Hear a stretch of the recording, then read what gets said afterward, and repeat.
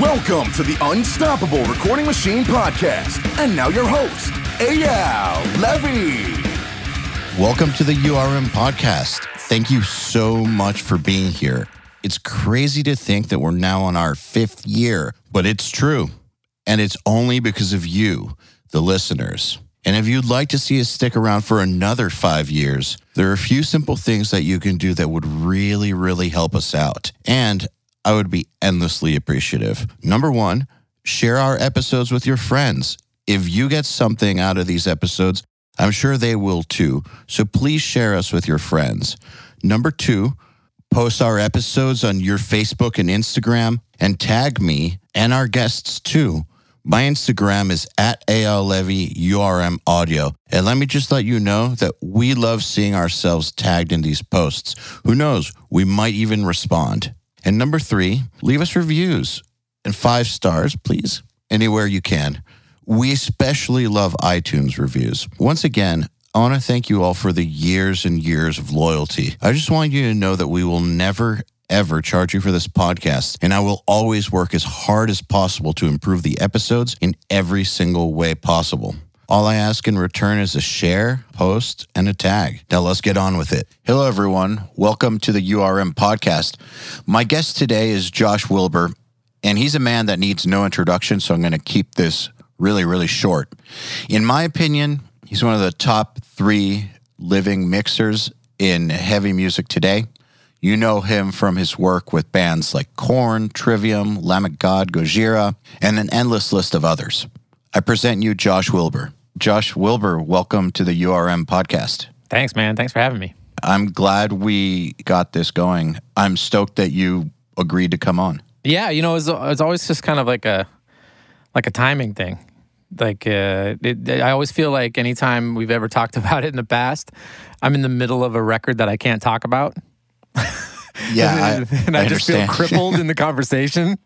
Well, I mean, you were saying that this is the first time in ages that you're not juggling 3 records. I would never actively try to be in the studio with 3 bands at a time, but like, you want to give every band like 100% of your time. So like, I never want to be in that situation. So, you know, fortunately for me, the way that most of the records that I approach, if I know I'm going to be doing an album like coming up and a band sends me demos, I'm probably in the middle of another record when it comes.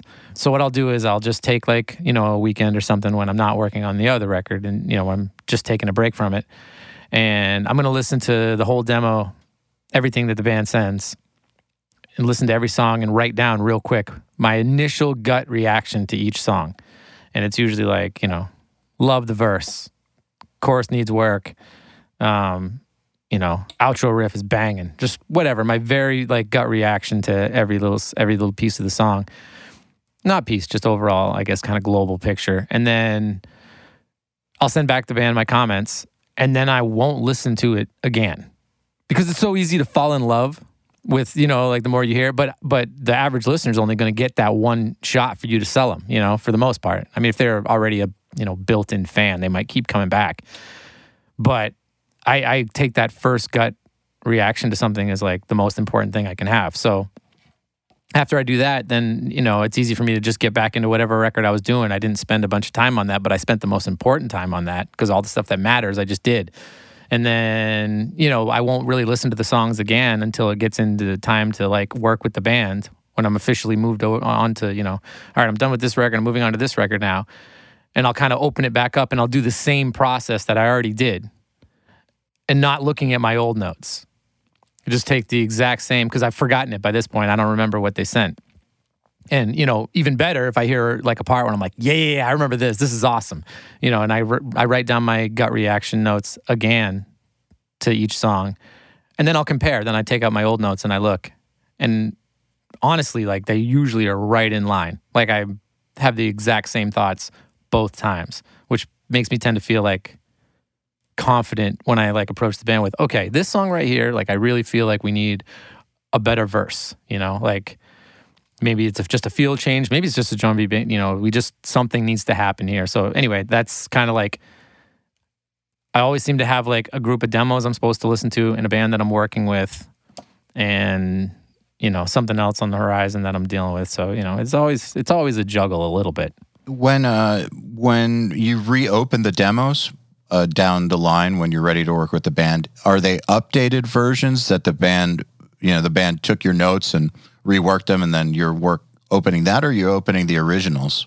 I suppose it could go either way. It depends on the band and the process, and how familiar I am with them. It really depends on each record. It's funny. Like, one of the things I try really hard to do when I'm working with different bands is get into like their workflow a little bit, because it's so easy to try to like force everyone into my workflow, but it just doesn't work. Like some people, for example, I love doing drums last. I think a lot of guys do now. It's so easy to like. That's kind of almost become the way heavy records are done now, I think. Yeah. So when I did like the Soulfly's Ritual record, I was like, all right, check it out.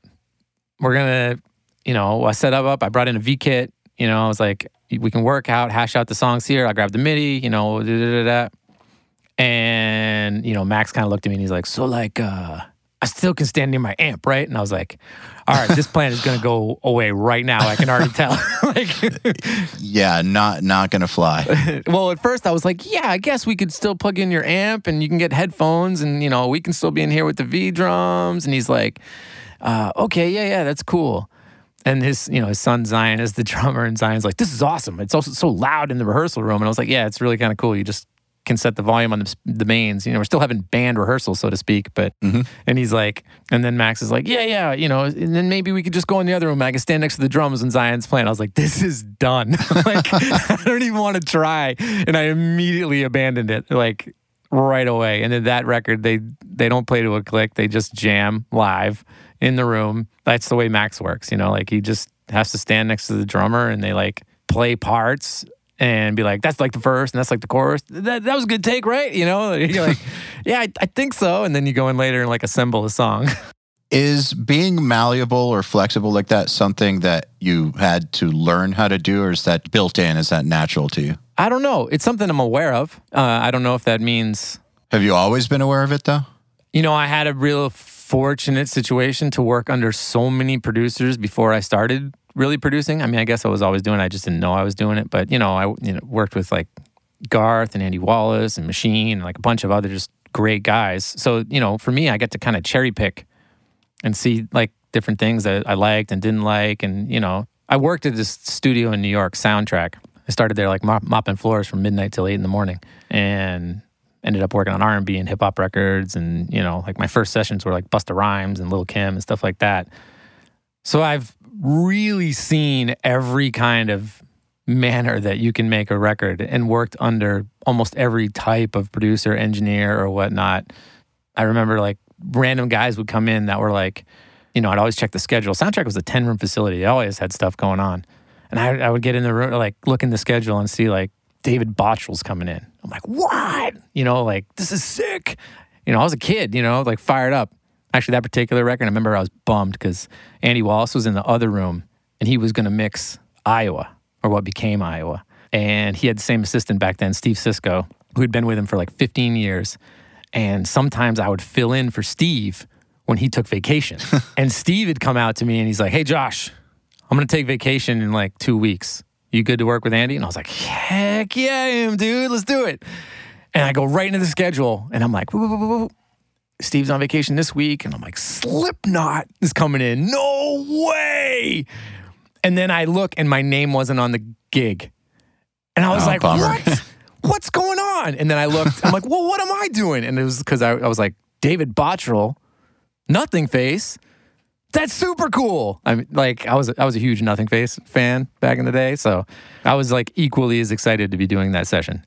Not necessarily as big of a record, but it was like David Bottrell had just come off doing Tool Anima or however you say it. And it was pretty exciting to work with him. Anyway, I'm just saying, I'm a talker and I get around the point, but I got to see so many awesome dudes work with different styles that it made me very aware of how I do deal with bands, for sure. That makes sense. And so like, I don't know that I'm necessarily trying to do it a certain way, but I'm definitely aware of how I'm dealing with bands and try to keep in check how I approach each situation. And also always try to remember that they're the artist. Because I think that's the biggest mistake a lot of producers make, is they And honestly, it's a lot of the reasons I avoid doing too many podcasts and things like that, because, I almost feel like if the focus starts shifting, like this guy's some kind of rock star producer, like that takes away from the band, and that's not cool to the band, like they're the rock stars, I just spoke to someone on the podcast a few weeks ago who said something really interesting about why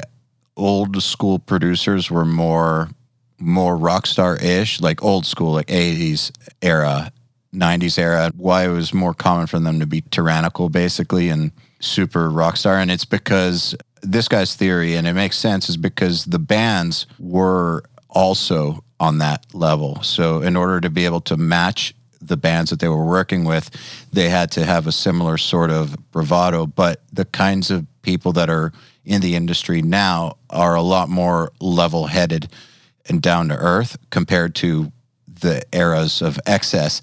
And so it makes sense for producers to be more down to earth and normal, I think. Yeah. I mean, to some extent, I wish I could say the excess was gone, because it's not totally, depending on the band that you're working with. But, and definitely rock stars are still rock stars, but I'm not, that all sounds accurate. Like, I think I agree with all of that. That's a great take on the whole situation. But I also think the mystery is a little gone. Yeah, I agree.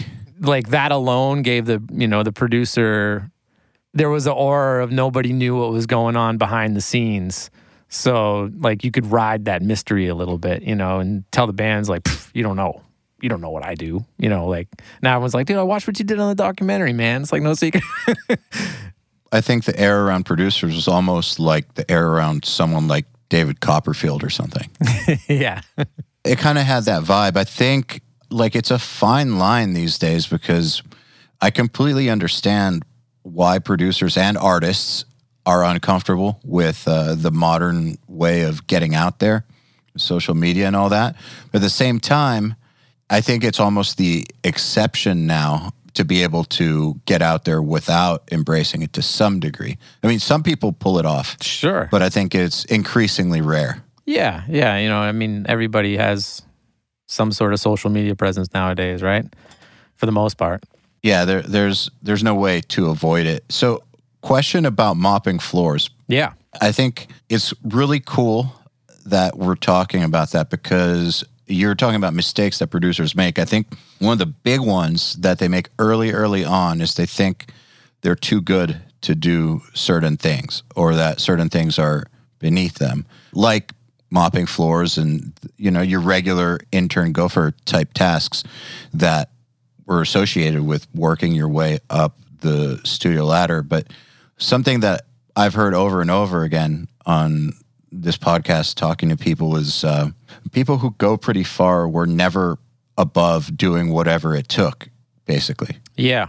It's funny, you come across, I get emails often, on like social media or, messages or whatnot with people, and they'll very often be like, oh, if you need someone to like, edit guitars, or if you need someone to like cut drums for you or something like that, I'm like happy to jump in. I just got out of school, and I'm like, dude, there's no way I would just grab some kid off the street on a record that's like really important. Like, I make every record like it's my last one. You know what I mean? You're as good as your last record. That's how I approach it. And it matters. And I can't roll the dice on something like that with like a client. It's not the way to try someone new out for stuff like that is the same way that I did. Like, everyone always said, how do you get ahead in the studio? Like, I was literally midnight till 8 a.m. mopping floors. And the turnover rate of interns, it's a 10-room facility, there's a lot of guys. The turnover rate was crazy high. Because people are like, fuck this, man, I'm not doing this shit. Like, too good for it. And I thought that plenty of times too, man. I was like, this blows. Like, actually, I didn't think that often. I was so excited. I was like, I grew up in Maine, and I was from a small town, and I was so stoked to be in New York City at a studio where like some of my favorite records had been done. Like, I was just, let me in the door. Like, that was my attitude. And I'll figure the rest out. I actually had a really hard time gelling with people. Like, I was so green, and I'm kind of an upbeat dude, and it wasn't like, New Yorkers a little surly sometimes. And I think that it's definitely it's completely natural to say fuck this when you have to do something that's not fun. But I think that the big difference between people who go far and those that don't are when they get the fuck this feeling, they say fuck that and just keep doing it, as opposed to fuck this and then quit, I think. Yeah. Well, I had actually said to myself a couple times, I'm like, I'm not going to quit here on this. Like, got this far already. Why? Well, I got beat. My attitude was I lost. You know, like they beat me. Like if I came in as a janitor and I quit there, like that was on me. Like my job was to climb the ladder.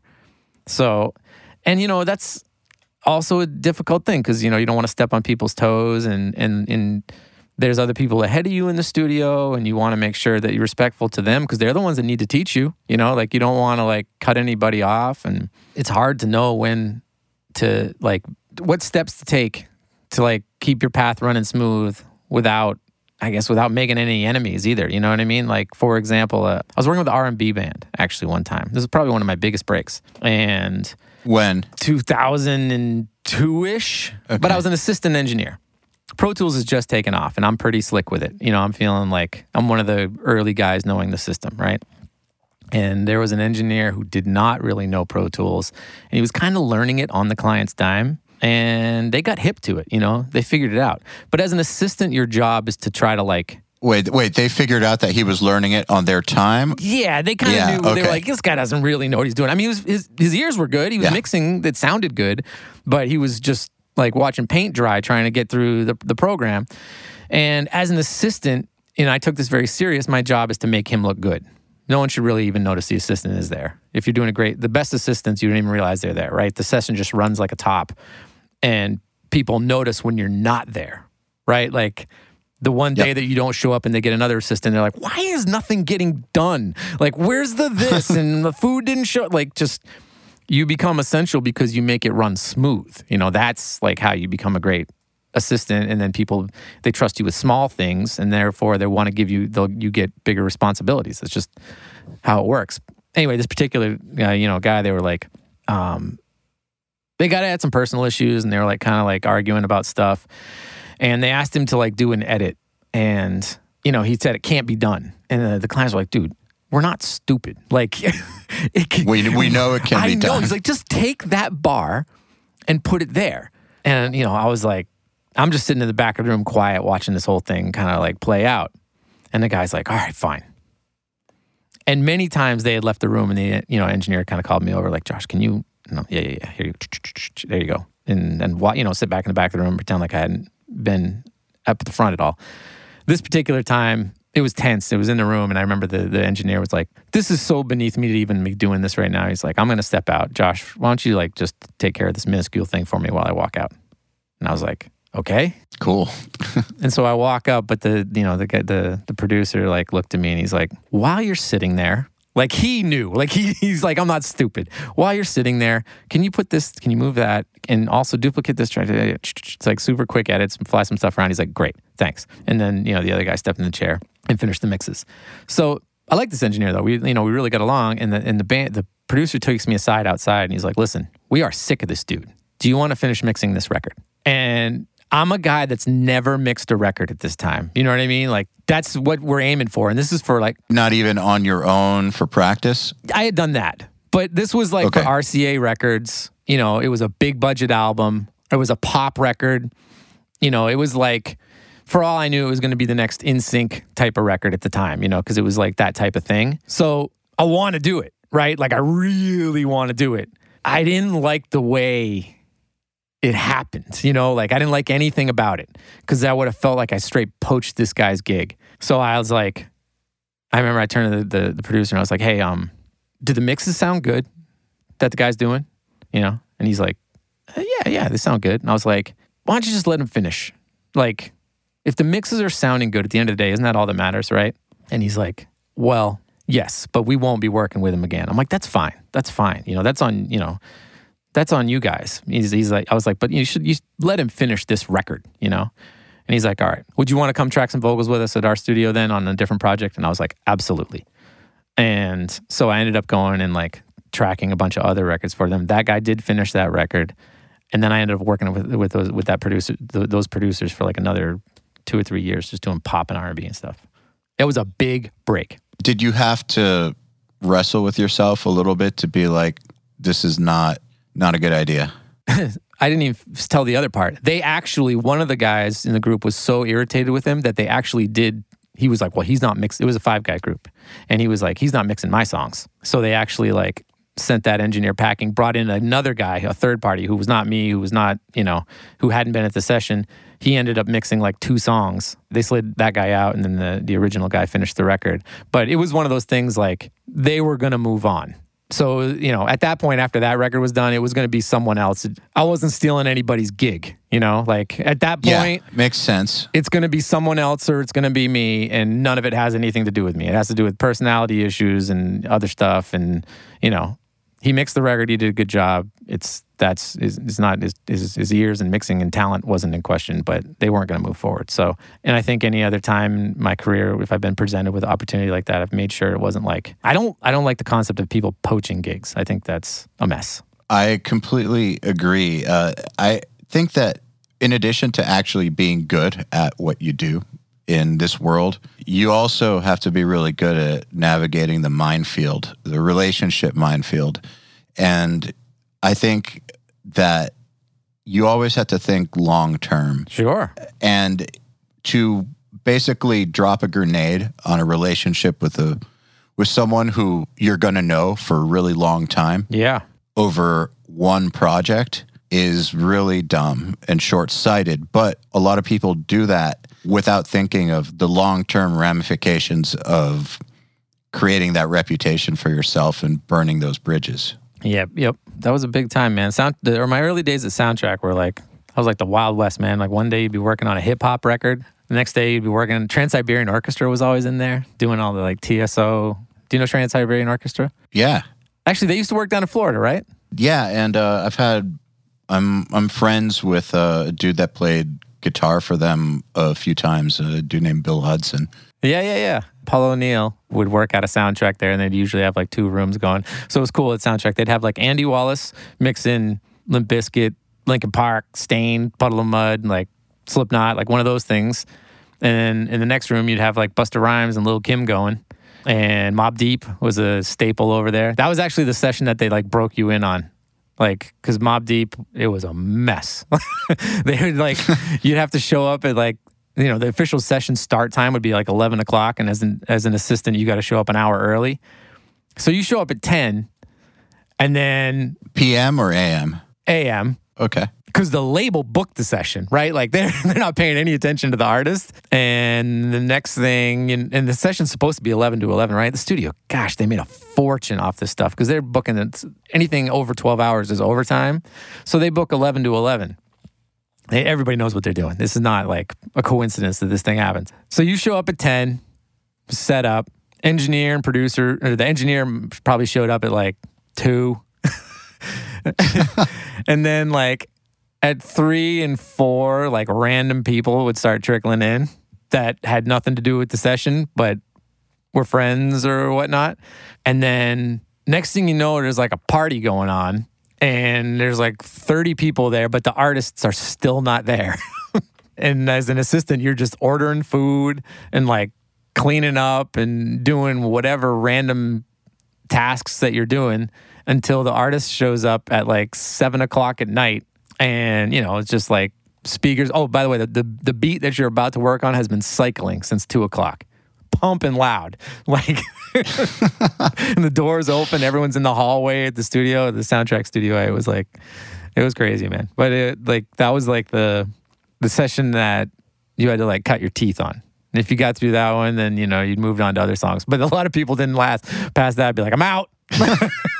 A friend of mine who's actually done really well, he used to work at one of those mega hip hop studios here in Atlanta.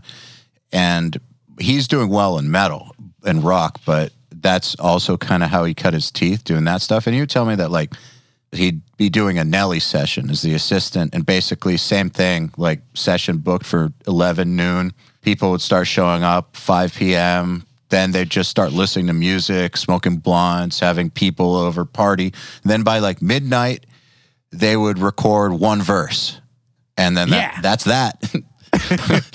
So this is my Mobb Deep session. Another guy worked those sessions almost all the time, but he was the only assistant too, man. This guy Sheldon. He was the only assistant in the facility. Everybody else, you were just at the mercy of the studio. You were like, if they said, you got to be here, you were there, you left at 5 a.m. They're like, we're going to need you at 9 a.m. You're like, I can't, I'm cooked. They're like, sorry, man, you got to be here. And like, if you didn't do that, they'd put you on what we called a soundtrack vacation. Like, you just wouldn't get called for a couple, like, week or two. Soundtrack vacation. Like, they're like, oh, okay, you don't want to work? We'll give it to, because there was enough assistants that they could just turn you off, like the faucet turned off and you didn't have any work. But Sheldon, like, that was kind of his gig. Like, he always worked the Mobb Deep sessions. He was a funny dude, too. But Sheldon, because that was his gig and it was a tough gig, he was the only assistant that would walk in and just be like, yo, I'm not coming in tomorrow. And no, like, management and everybody else just didn't do anything else about it.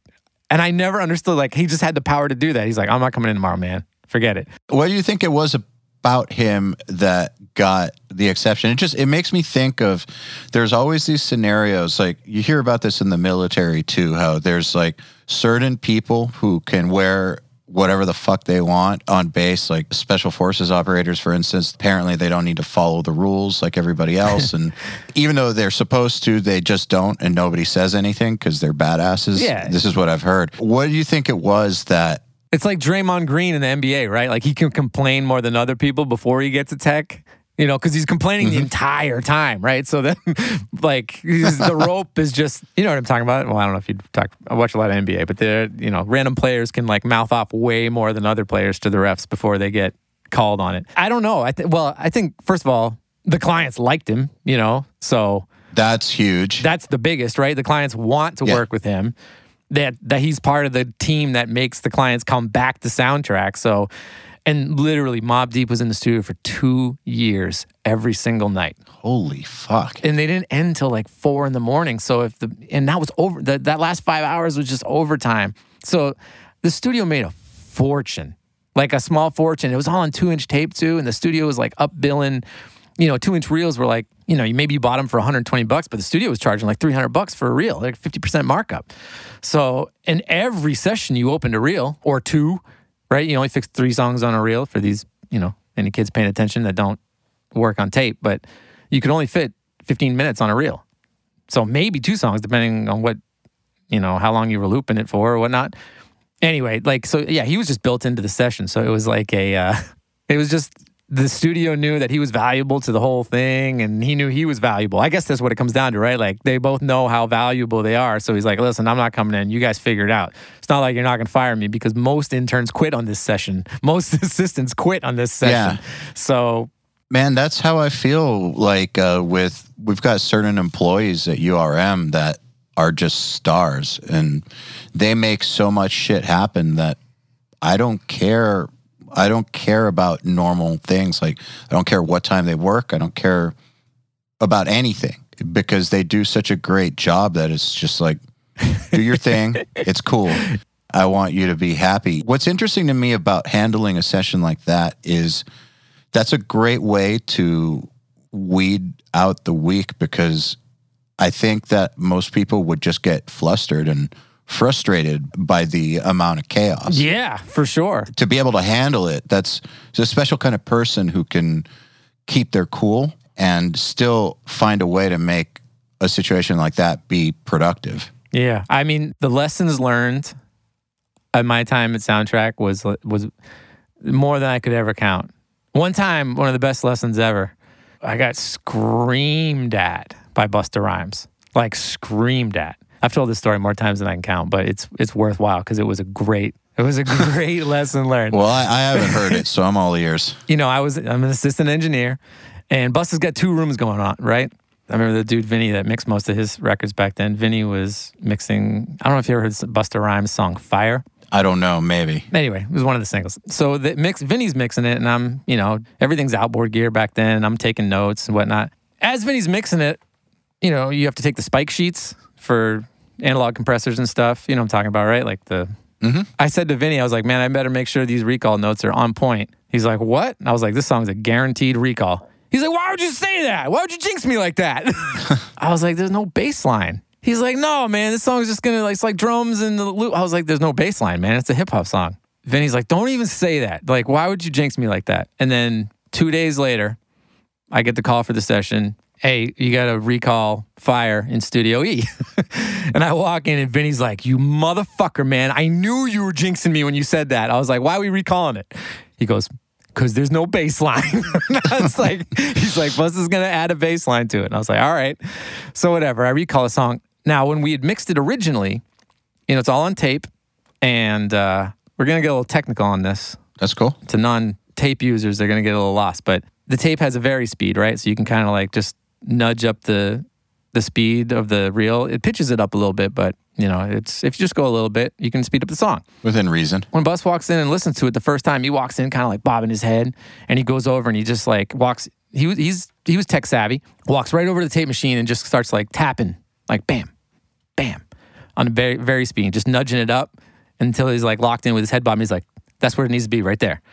No problem. I'm like a competent assistant. I look over. I'm like, okay, it's very sped 1.25. Like I write it down in my notes. Very sped 1.25. Got it. So when we're all done the mix, the next day when I'm recalling it, what do? I go to the tape machine. Got to speed up the tape 1.25 to match the previous mix. And the way you would check your recall at the end of the night, back then, is you'd put in the DAT, and you'd hit play on the DAT, and you'd hit play on the tape machine, kind of like just freestyle, like lock them, like run them both at the exact same time. You got kind of good at catching it. And then you could just listen down to the whole DAT with the tape machine, and you just swap on the SSL what you were listening to, and just make sure the mixes sounded the same, right? Just A being against the previous mix to this one. So I do it the whole length of the song. Nothing drifts, same tempo, whatever. And then Bus walks in, and he's like, I'm going to be laying the bass line on this. And I'm like, oh, shoot, we're all out of tracks. Like, we'd use up the 24 tracks. So I got to put up a slave reel, right? And so I kind of panic. I go like quick, because he's getting a little impatient. So I quickly run out, get a blank tape. You got a Stripe Sympty on it, so you lock them up. To anybody who's paying attention, you have to put time code on the two tape machine on one track, just so you can lock them up to each other, and you use a links machine to lock the two tape machines up. So I'm like racing around, like trying to print Sympty, and it's all real time, So 8 minutes of just printing Sympty, and then, or 15 if I did the whole reel, I don't even remember. Nonetheless, dudes are getting impatient. Lock it up, two things, get a track, get his sequence, get his keyboard running into the new track, and I'm kind of just like, okay, I think I'm good. And he walks in like, yo, we ready? And I just kind of was like, yeah, we should be good. Like, I didn't really check it, but it should be good. And then, he starts like messing with the keyboard with the little bass line thing, and he's like bobbing his head, and he's like, yo, this is slower. And I look over and I see 1.25, and I had just listened to it with the DAT, right? And I was like, no, I sped it up 1.25, same as you did it. He's like, yo, this is slower. And I'm like, no, but I just checked it against the DAT from last night. Like, it's the exact same tempo. He's like, are you calling me crazy? I was like, oh, I'm not calling you crazy. I'm just telling you, I listened to the DAT, the entire song length of it. It didn't drift. It's the same as it was last night. Truth be told, him being who he was and me being who I was, he could have ripped my head off right then. Like, because I was getting a little mouthy with him. And he looks at me and he's like, if I go get Vinny, who was his engineer in the other room, he had another guy just in there to kind of help it get set up while Vinny was mixing in the other room. If I go get Vinny right now, he tells me this is slower. You going to call me crazy then? So now I'm mouth off. I'm like, why don't you go get Vinny? And he looks at me, wide-eyed, turns around, marches out. He could have punched me in the face there, to be honest with you. Like, he had every right. Comes marching back in. Vinny doesn't even really know what's going on. He's like, play the song. And I, with attitude, kind of like spin my finger. Boop. Let me hit the play button with a little bit of punk-ass attitude. Bam, I hit it. He looks at Vinny, he's like, is this the same tempo as it was last night? Vinny's like, hell no. This fool is trying to tell me that I don't know my own song. He lays into me so hard, screaming at me. And I shrink. I mean, he's a big dude, too. Like, I'm like immediately just cowering, like, what? And so now I actually use my ears rather than my eyes, and I realize, fuck, man, this is slower. Like, what did I do? Like, I know I sped it up, and I'm like, kind of like, I'm like panicking, and then I realize when I put up the slave reel, I had to put in the links, and the links overtakes the machine control of the tape machine, and it overrides the vary speed. Now the links is in control, so I actually have to vary speed the links controller up to get the tape machine to slew up the speed. I'm 100% wrong. This guy screams at me, and then just storms off into the lounge. Now I got to solve the problem, so whatever, I solve the problem, and then I just walk out. I'm like, I work with this guy all the time. He was always in Soundtrack. I got to just go address this. And I remember walking into the lounge with my tail between my legs. And I'm just like, yo, Bus, man, I am so sorry. Like, you were the artist. I never should have second guessed you. Like, I was 100% wrong, and I'm very sorry. And he's like, Josh, you're new to the Flip Mode technical squad, but when you're working with me, your internal machine, he's like pounding me on the chest when he says it, your internal machine is better than any piece of equipment out there. And I'm like, okay, fucking words to live by from Busta Rhymes. Like, one of the many valuable lessons learned in those years.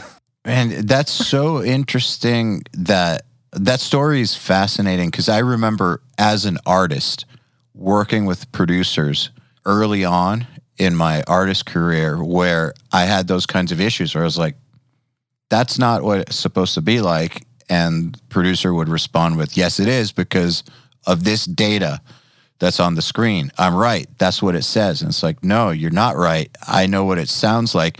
And I've had that argument with somebody a couple times from the perspective of the artist. Those arguments happen a lot. The issue, though, is sometimes the artist is wrong. Sometimes. Yeah. So where's the line? Because when I had the argument, I was right. And it sounds like Busta Rhymes was right. But where do you draw the line? Because I think as your job as a producer is to, hold the line when the artist might fuck it up. Yes, see, this is right. There's no absolutes in this. Like, let me just, whatever I say, whatever I'm about to say, There's no absolutes. And I think we're talking about the biggest challenge of being a good producer is this exact situation. When you reach a conflict with the artist, it's tough because, sometimes you are right. Sometimes you're not. And I think just recognizing that sometimes you're wrong and sometimes you're right, and if the artist can do that as well, you're going to have a smooth running session. I kind of have a saying, I shouldn't have to convince you. Well, this is a little different, more like on artistic things. If I have an idea, like the melody should go like this, or we should cut back to this, I don't really feel like I should have to sell you on that too hard. You should hear it and be like, yeah, that is better. Like better is better attitude, right? Like on Lamb of God Records, that's the running kind of mantra on the whole session. Like, better's better, man. Like, someone loves a riff and someone else is like, we should really try to change this.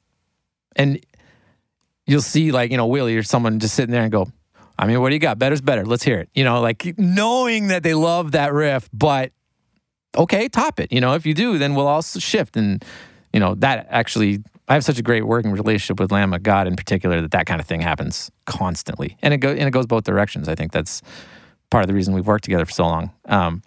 But anytime you get into a situation with an artist, it is a tough one to try to remember when my job is to maintain their artistic integrity, right? They're the one's name that's on the record. I mean, my name is on it, but it's their album. Like, it's their art. And I try to remember that first. And in fact, I have said straight out to several artists, hey, I really, really, really think that we need to do X, Y, Z. At the end of the day, though, I understand and recognize this is your record. So I will have to default to you at the end of the day if you really want to go this direction. But I cannot express to you how much I think we really should be doing this.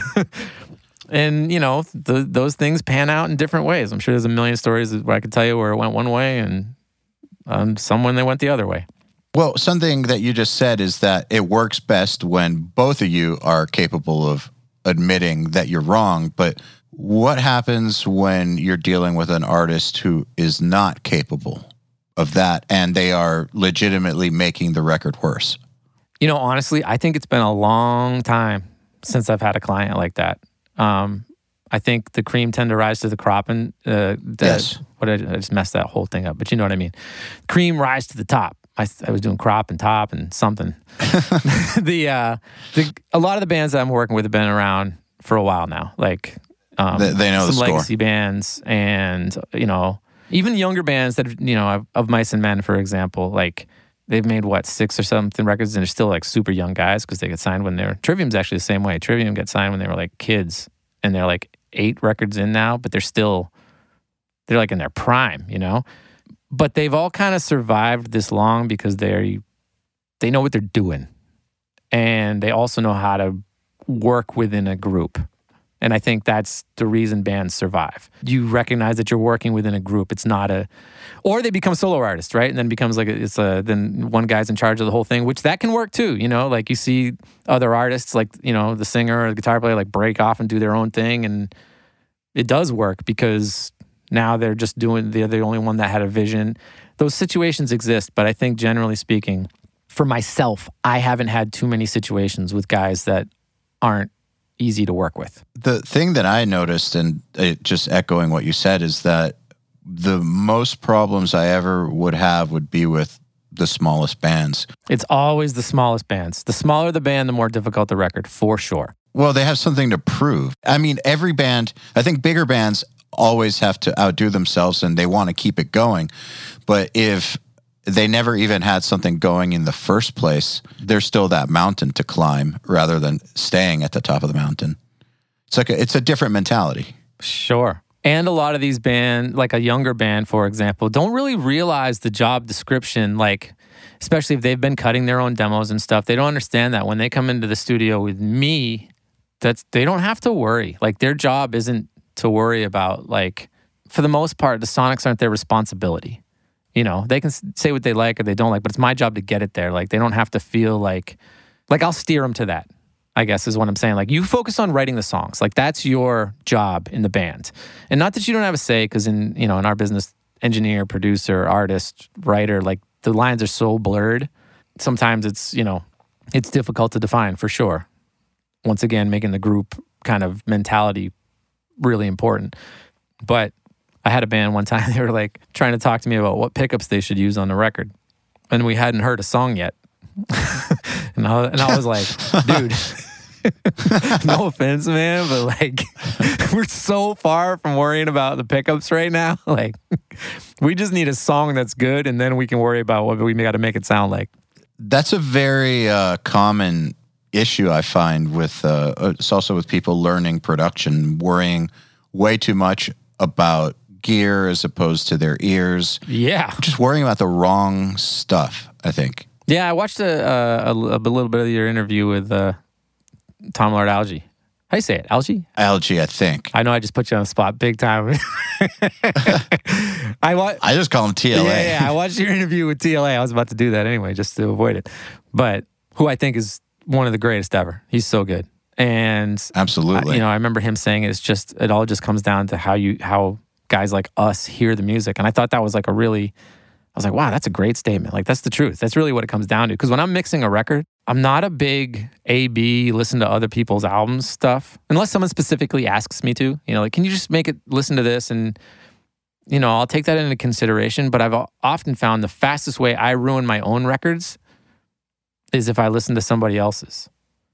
Because I ruin whatever special, cool thing I had going on in mine that made it not sound like everything else, And as soon as I listen to someone else's, it's hard not to chase something, even if it's worse. You could put on a record you hate the sound of and, have a mix that you want to like. You're like, oh, but their guitars do kind of sit in a cool way. And then you just tear your thing apart and ruin whatever awesomeness you had going on. I think it comes down to trusting your own tastes, which I think is a tough thing to achieve, but it's crucial. You're getting hired for your tastes and for your instincts at the end of the day. Yeah.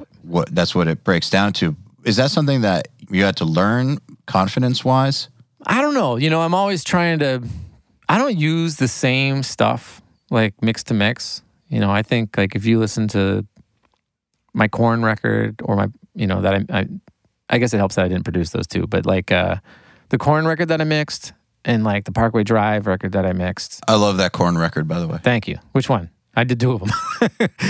Well, I like them both. The first one you did with Rotting in Vain. Yes, that one. Yeah. I'm not good with names. That one sounds insane. What's cool about that one too is it's not mastered, I guess. I don't know if you would call it mastered. It's literally the way it came off the board. Really? And we just turned it up until it clipped. Literally bumped the output until it clipped. Because everyone liked the mixes so much that we were just like, let's just leave it. That's so unconventional. It is very unconventional. And now that you know that, you'll hear it. But it was cool, man. Everyone kind of fell in love with it. And they were like, I mean, the mixes are great. Can you just make it louder and not change anything. And I was like, yeah, turn dial up. There we go. Is that something that, were there any skeptics involved? Like maybe at the label or something? It's kind of different. It was, I mean, I think, all these, a lot of these mastering plugins and limiters and emulators and clippers, it's all kind of the same thing, right? Turning it up.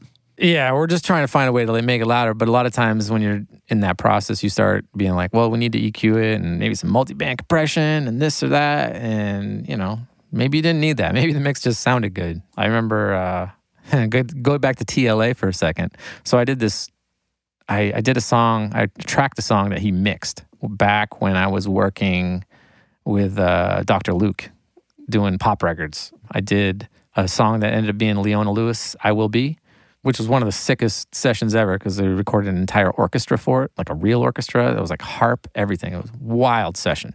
And I remember hearing his mix, like not from mastering, just his mix, like what he sent. And I was like, this sounds perfect.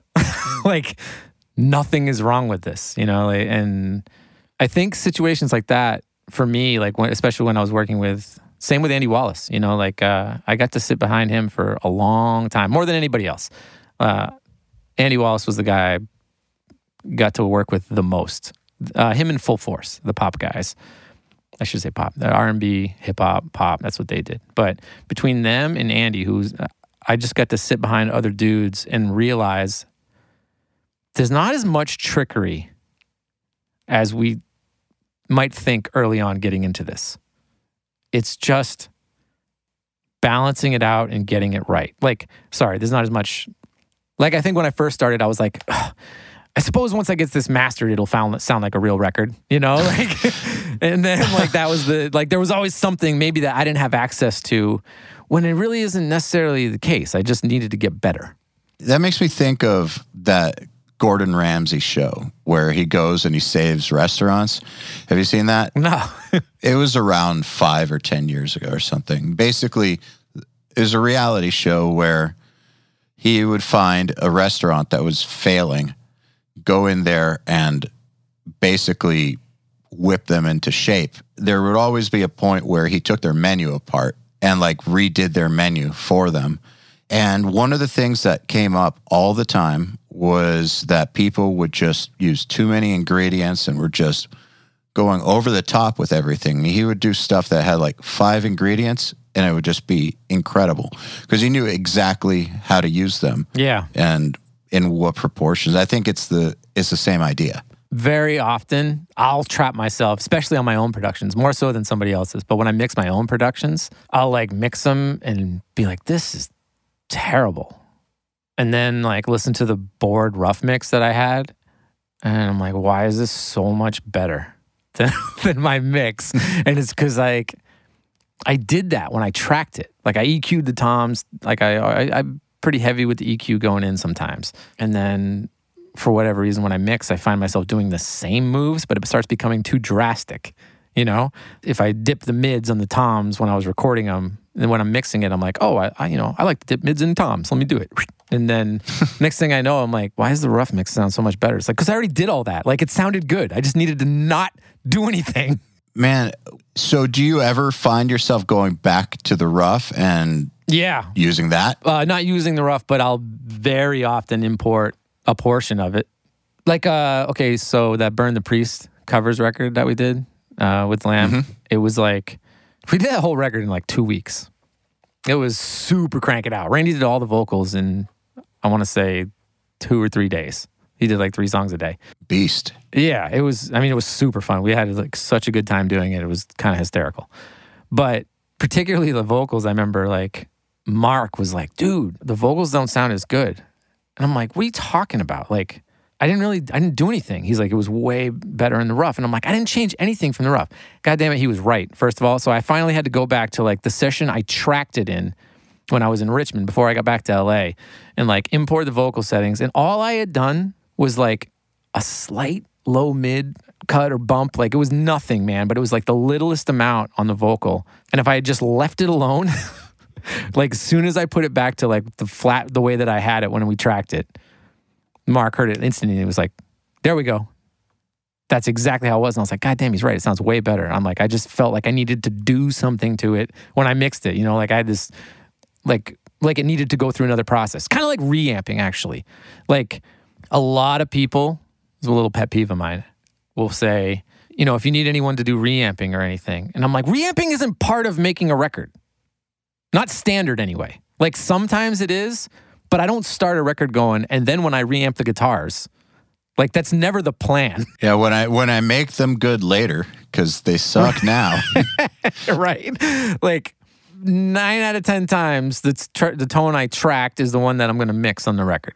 Every once in a while, you know, like I'll be like, all right, I can't make this work. You know, and same thing when someone gives me a record to mix that I didn't record, I will try my best to work with whatever guitars that the producer sent. Because that's, you know, that's their artistic take. And it's not my job. When I'm just a mixer, I try to get real clinical. Like, again, I'm trying to they sent me the production and I'm going to try to maintain every aspect of their production the best that I can. If it gets to a point where they're like, man, the guitars just don't, I don't know, I wish they were, then, you know, I always have an amp and cab mic'd up in my studio or whatever. I'm like, oh, no problem. Well, I can certainly reamp it if you'd like me to, but it's never like the goal. Man, that's a pet peeve of mine too, because I've been involved in so many records where so much time went into getting the tracking tone, like sometimes a week or something, just like amp shootout after guitar shootout after cab shootout, just over, you know, like, and then, but always with the idea of we're going to reamp it later. It's like,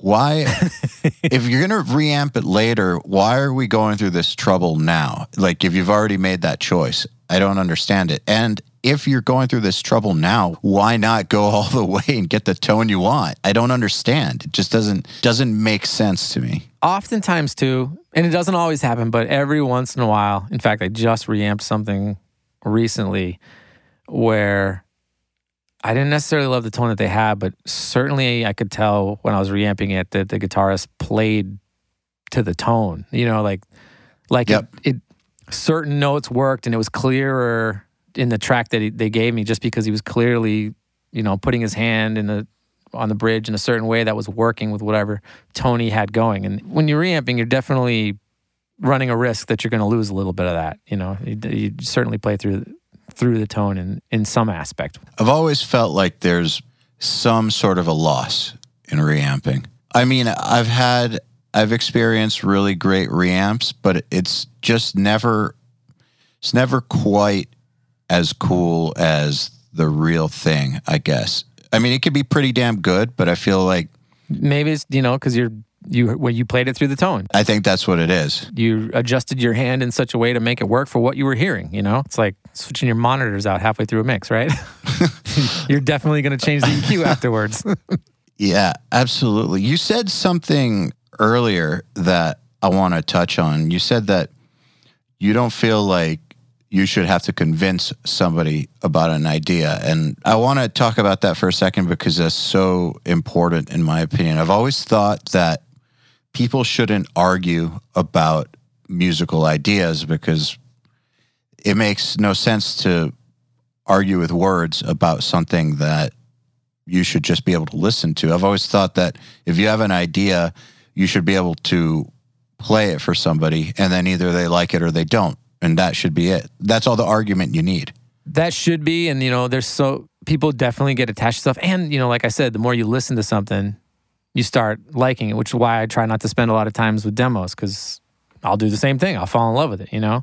You need that first listen, which honestly, that's the best reason to have a producer. And a lot of that is why, not always, there's always exceptions, but bands that self-produce, especially like, you know, if you look at like a big band's catalog, like that one album that they self-produced is probably not their best. And I'm not thinking of specific examples right now, and I'm sure that there are exceptions to it. I've got some examples in mind. Well, Don't Bring Me Horizon self-produce, and their stuff sounds great, and their songs great, and they seem to get bigger every record. So clearly there's exceptions to the rule. Yes. But very often, you know, you'll see a band, particularly like even a metal band or something, and they like self-produce that one record. And, you know, they wrote it, they lived with it, they created it. They never got that first opinion of the final product. And by the time that someone, who was it? Maybe the label or whoever hears it at the end, it's too late. Like, they're not going to change it. Somebody would be like, dude, I don't know, man, this is not working. They're like, no, it's great. I had an artist one time legitimately tell me there was like some like slow, trippy part in this song. And I was like, yeah, this is not working. Like, I don't like this at all. And they're like, you don't understand because you don't smoke weed. And I'm like, logical. Dude, I'll give you that maybe smoking enhances your experience. I'll give you that. I shouldn't need it to make me like something. It should be good pre-mind altering drugs. Yeah, that's not a very solid argument. That was a real argument that actually happened with a band. Like, you just don't understand this part because you don't smoke weed. That's like saying my band sounds good when you're drunk or something. Right? Like, right? It doesn't. Actually, that's no, a it perfect doesn't. example. You're just drunk. You just don't understand drunk. this band because you're not drunk. Yeah, that's everything sounds better when you're drunk. No. That's every person that's ever been to a festival concert in their life. They sounded so much better at the show than they do on their album. Yeah, because of the 15 drinks you had. So when you were working at Soundtracks, did what you're doing now, was that in your mind? Like, did you think it was going to go this far? Was that the goal? I don't know. I don't even know what my goal was. You just wanted to be in it. I just wanted to be in it, man. I loved it. I loved everything about it. The way I even ended up at Soundtrack. When I was in high school and I went to a communications college. While I was in college, actually, I just took out every record that I liked the sound of. I just took them all out of my CD rack. Every record that I had that I just, on a Sonic, I'm like, I like this one. This sounds great. This sounds great. This sounds great. And I literally just wrote a spreadsheet out. And, what record, who did it, and where it was done. And I was like, okay, this one was done in whatever studios, LA. This was mixed by Andy Wallace at Soundtrack in New York City. This one, mixed at Andy Wallace, Soundtrack, New York City. Andy Wallace, Soundtrack, New York City. God damn, Andy Wallace is doing a lot of things that I like. Andy Wallace, Soundtrack, New York City. Well, it seems to me that if I want to be working on the kind of records that I like, I need to get my ass to Soundtrack in New York City. I just sent him a cover letter and a resume, and I was like, I will do anything, and then got the job mopping. Why do you think that your letter worked? I'm just wondering because, man, so many cover letters come in. You have to understand, it's a 10-room facility. So they needed people. They need people. There's sessions all night, every night, and they were open 24 hours. So there are, at any given point at the time, we'd have like maybe 10 interns, they called them. I called us janitors. But at the time, at any given point, the studio had at least 10 interns running around in the studio's heyday, It was actually 2 buildings. You had to go around the corner, like 21st Street and 936 Broadway, and it was like... God, that's extreme. It was crazy, man. It was awesome. I mean, I still think about it. Like, there was And for me, coming out of school, I'd never seen an SSL in my life. What did you go to school for? I got an associate's degree, communications, at New England School of Communications, and they had a little audio program, but like their audio program, actually that school now has like a totally legit audio program. Man, a lot of those graduates are like doing some pretty real stuff. When I was there, they had a Mackie 32.8 and 4 ADAT machines. It was not the same spot. Was that your goal, though, even back then? Like, you're going to get into audio? Or? Oh, yeah, for sure. Okay. I went there because I could afford it. It was in Maine, where I was from, and they had a little audio program. It's what was available. Yeah, in retrospect, it worked out because I think a lot of this, the career path, you can look at it the same way, say maybe like a radio DJ host. You hear that they become like the big fish in a small pond kind of thing, like Howard Stern's story for sure. That's kind of how it was with me. Like, it's weird to say without sounding like I'm tapping myself on the back, but I definitely became kind of like, I think everyone at the school kind of knew like I was the one in the studio that knew what was up and had a good idea of like how to run the place. I was the only one that turned out anything that sounded remotely like a record. Like everyone was still struggling, and I had taken all the audio courses, all of them in the first year, and I had a whole nother year left, and I was like, what am I going to do here? And I was taking like radio broadcast classes and, things like that. So I worked up and got myself, I spoke to the school and set up an independent study, which gave me access to the studio. And I wrote my own curriculum for, what I would accomplish in my independent study. And this is actually, I'm pretty sure, what got me the gig at Soundtrack is that I showed this massive assertiveness, I guess, to better myself. I just created my own independent study at school and found a way to get credit for it and wrote my own curriculum. I'm going to record a gospel choir. I'm going to record a jazz thing. I'm going to do this. And I expect to prove that I know how to do this at the end. And the school was like, cool, that's great. We'll sign you off on it. They gave me keys to the studio. Next thing you know, I'm like cutting my own band's demo in the studio after hours, and really took advantage of that little studio. So then when I hit up Soundtrack, I remember the guy that gave me the job, Ken Thornhill. He was, I showed up at Soundtrack in New York. This actually seems like an appropriate time too. So I grew up in Maine, which is like the whitest place on earth. Maybe not the whitest place on earth, but it's pretty white. Pretty damn white. It just seems like appropriate at this particular time and like culture that we're in right now and with all the craziness going on. Just so everybody knows, it's July 10th, 2020 right now. Yeah, July 10th, 2020, in the middle of the pandemic and political arguing over Black Lives Matter or All Lives Matters. Maybe the most insane time period I've ever experienced. It's the most insane time period ever, as if when people said Black Lives Matter, they don't think that all lives matter. Let's just make sure you understand where I stand on that. Maybe the two biggest career jumps that I had were given to me by black men. Ken Thornhill and half of the Soundtrack studio staff were all black. And I came from Maine, and there was not a single, we had like one black kid in my high school. And I didn't even think twice about it because I never saw him, but I knew he was there because he was the only one. But I didn't even know racism was real because there was no reason to deal with it. It didn't exist because it wasn't even part of your world. It wasn't part of my world. And I moved to New York, or I took a train to New York to go for a job interview at Soundtrack Studio. And, I opened the door and like 50% of the staff of the studio was black. And I'd never seen anything like that. And I remember actually thinking like, whoa, right, of course.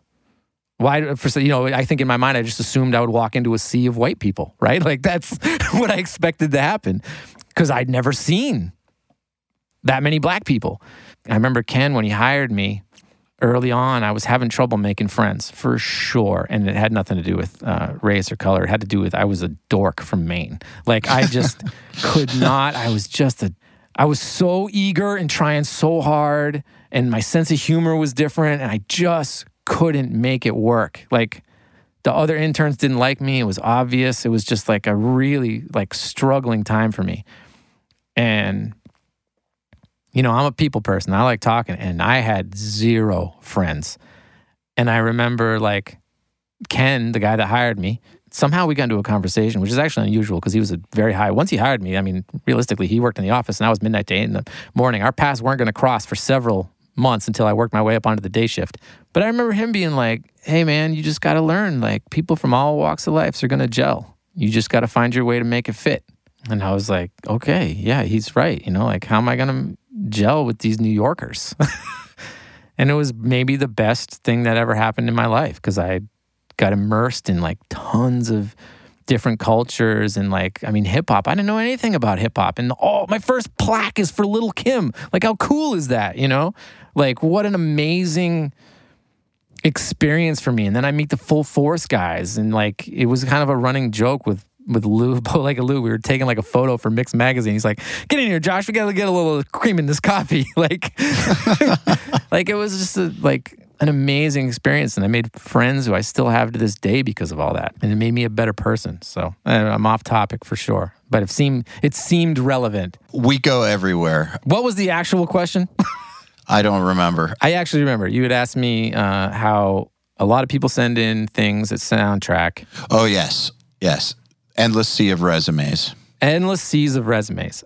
Because I developed, I think, that independent study at school, that kind of set me aside as someone who would like work a little harder than everybody else. And when I showed up, I showed up to this Soundtrack, and I remember walking in. I'd never been to New York, right? Like I'd never left Maine, really. I mean, born and raised in a pretty small town in Maine. And I remember walking into that place. I bought a 3-piece suit, dude. Like, oh, wow. I was like, you really didn't know. I was like, I am not messing this up. I showed up in a full suit with my cover letter and my resume. And I actually remember one of the other assistants who I became friends with later. Like, I remember him seeing me when I walked in and looking at me like, wow, look at this herb. I had a bunch of piercings back then, and I took them all out. I was like, no, I'm gonna like look professional. And then, I walked in, and Ken Thornhill, he was the studio manager. He was like, yeah, well, knowing what I know now, he needed a janitor for like that night. Basically someone had been like, fuck it, I'm out, and just didn't show up the night before. And so now they go through the stack. All right, who can mop some floors tonight? Because I remember he asked me, like, can you come down for an interview? And I was like, when? He's like, today, tomorrow? And I was like, I was in college in Bangor, Maine. New York City is like a 9 to 10 hour drive. And I was like, yeah, I could be there tomorrow. Having no idea like how I was going to sort that.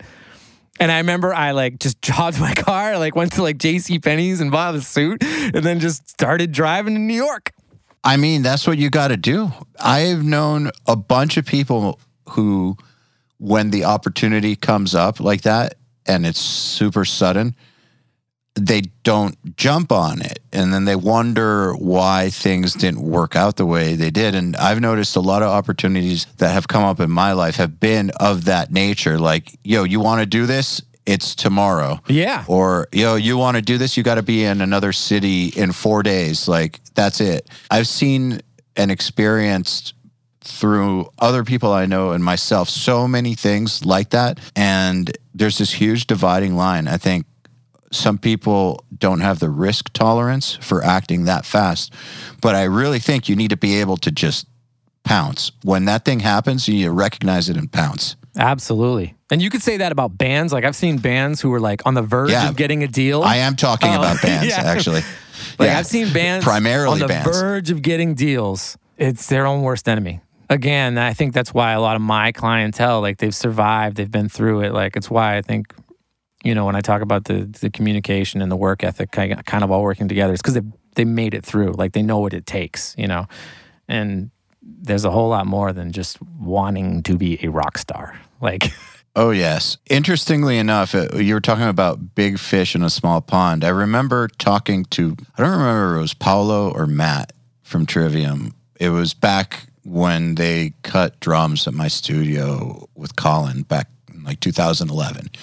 I remember I was talking to one of them, and we were talking about bands who are faltering in their career, metal bands who then do a Hail Mary and like switch styles immediately and try to go commercial. And he was saying that he thinks it's the dumbest thing ever. And he was telling me why Trivium is going to stick the course in metal. Because they had just, at that point in time, right before In Waves, they had gotten a lot of shit for making the album before that. I forget what it's called, but it was the one that sounded like Metallica. They got a ton of shit. They were doing well, but they were kind of hated and they knew it. The Shogun? No, Shogun came after, I think. Yeah, I think you're right. It was their second record. I mean, Matt just did an interview now talking about how they knew that they were kind of hated at the beginning. So we were talking about it, and they were saying, no, we're sticking the course with metal. We're not going to jump ship and do that, because the philosophy being, if you can't dominate a smaller market like metal, how the hell are you going to be able to dominate a larger market like radio rock? If you can't even handle this, how are you going to handle that? So they're going to stick the course with metal, and wise decision, because they've just been doing better and better and better and better. Yeah, they're like, in my opinion, that's a band that's just hitting their stride right now. I agree. I actually texted Matt a couple days ago, and I was like, dude, you guys are incredible, and I don't even think you've done your best stuff yet. I think like they're still young and hungry, but they're 8 albums into their career. Like, most bands, when they've been around as long as them at this point, are like cooked, and just going through the motions. Like, I don't feel that, like, Trivium is not like that. Like, they are just, like, they're already like, dude, our next record, it's got to be fire. Like, they're like excited. And Lamb is actually the same way. Like, every record, they're like, and this one in particular, there was like a new sense of urgency. Like, this has got to be fucking fire. I've noticed that with producers too. Like, we were talking about TLA, or had Bob Clearmountain on a couple months ago. Whenever I talk to people like that who have gone that far for that long, they don't have any signs of burnout. They're just as excited about it as they were at the beginning. I think that that's key. I've met a lot of people who do start to burn out, and by the time they've been in it 15, 20, 25 years, they're kind of over it a little bit. Yeah. Yeah. You know, it's funny you say that because I had a buddy tell me the other day, because I sent him a mix, and I was like, dude, this is like the sickest thing I've ever done. And he's like, you say that every record. Isn't that the idea? I was like, well, I mean, I always wanted to be sicker than the last record, because like, true story, hasn't been announced yet. This is my like least favorite thing. I just mixed a record that I am so fired up on, and I mean, it's a worthless conversation because I can't talk about it, but I'm just super proud. Like, and I feel like it doesn't sound like anything else I've ever done, but it's just, I guess that's like the excitement about the job. Like, I still get pumped on it, you know? Like, anyone who's worked with me would tell you I am voted most likely to throw my back out in the session because I'll start headbanging or jumping around. Like, I love it, man. I have like such a good time.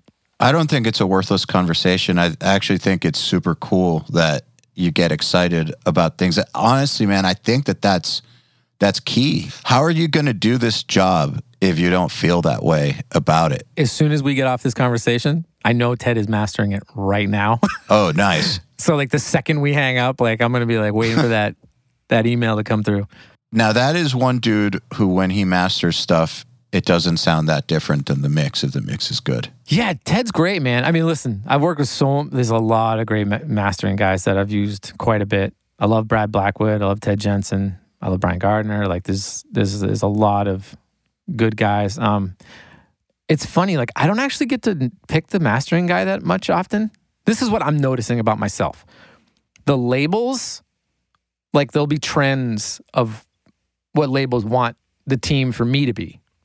You know, like there was a time after Korn, perfect example. I think right around the time I mixed the Korn record, Serenity of Suffering. There we go. That was the name of the album. Is that the one with? See, I'm bad whatever, with names. the one with Rotting in Vain on it. The first one I mixed. Yeah. When I mixed that record and I quote unquote mastered it, whatever you want to call it. I mean, I guess I did. But that started a trend of people wanting me to master my own records. And I did the Car Bomb record that I mixed, which is a sick album if you've never heard it. Oh yeah, I've heard it. Car Bomb Meta, I think, is the one that I did. Yeah, it's awesome. Dude, that record, I remember when like they sent it to me, like laughing, like laughing giddy, like this is unreal, man. Like actually laughing with excitement on like what I had in front of me. Like that record was actually inspiring. And they did the whole thing to like no click too. It was like absolutely amazing. Anyway, sidebar. After that, I think that was all around the time because I mixed and mastered that, and then I mixed and mastered Korn, and then I mixed and mastered Killer Be Killed, which I was really stoked on that record too. And there was like a handful, like right around that time, where I ended up mixing and mastering all of them not because I wanted to. I don't like call myself a mastering guy. I don't really care one way or the other about it. Like I'll always send client like my master and then the raw mix, which is really just my mix without the final limiter on it. But you know, my 2-bus is like one compressor. That's it. And then if I'm mastering it, it's a 2-bus compressor and a limiter. Like that's it. I'll always just send somebody, you know, like I send everybody both. And I'm like, if you can use my master, if you want to, or if you want to have someone else master, knock yourself out. Like, I don't feel like it takes away from my cred if someone else masters. Like, it doesn't matter to me. It really doesn't. And honestly, I'm of the opinion, better's better. You know, like, please, like, I would prefer, like, I'll send you the master and think that I love it. And, like, you know, in fact, like, the record I just sent to Ted Jensen yesterday, I send him my master, and I'm like, beat it. Like, please. Like, that would be ideal. We all win. If it sounds better, everybody's winning. Certainly no ego about that kind of thing. The labels basically, like, I'll get into trends where the labels will start requesting, like, either I do it, and then I actually don't like doing it because also I just don't like the maintenance of it. Like, I don't like getting involved with DDPs and things like that. It's just extra, like, busy work that I don't want to do. I want to create, you know, and that doesn't feel like creating. It's a little tedious, I guess. But labels will come to me like the Sin in the Sentence. The A&R guy, right out of the gate when we were starting it, he's like, you're going to master it. We're not going to go through this whole thing. And I was like, what? Like, no, let's get... He's like, no, that's it. We're not. It's done. Okay. You know, so I just did. But that's kind of, it just becomes trends. It's like whatever and I'm very happy to use, you know, any of those like 4 or 5 guys that that I named. And it's not, there's probably a million other guys that I think do great work. It depends on whatever the label kind of steers it towards very often. Do you have a preference? On mastering guy? No, not on mastering guy, but on whether you do it or someone else does it. Not at all. No, I don't care one way or the other. So just whatever's better. Yeah, like I always send out my master and the raw mix, and I'm like, you do what you want. Fair enough. Again, I shouldn't have to sell someone, and I hope that I tend to think that guys that like master for a living are probably better at it than I am. Like mine's just me cranking my mix up, and I like my mix, so that works out great. But guys that have dedicated their whole life to probably just putting that final gliss on probably do a pretty darn good job.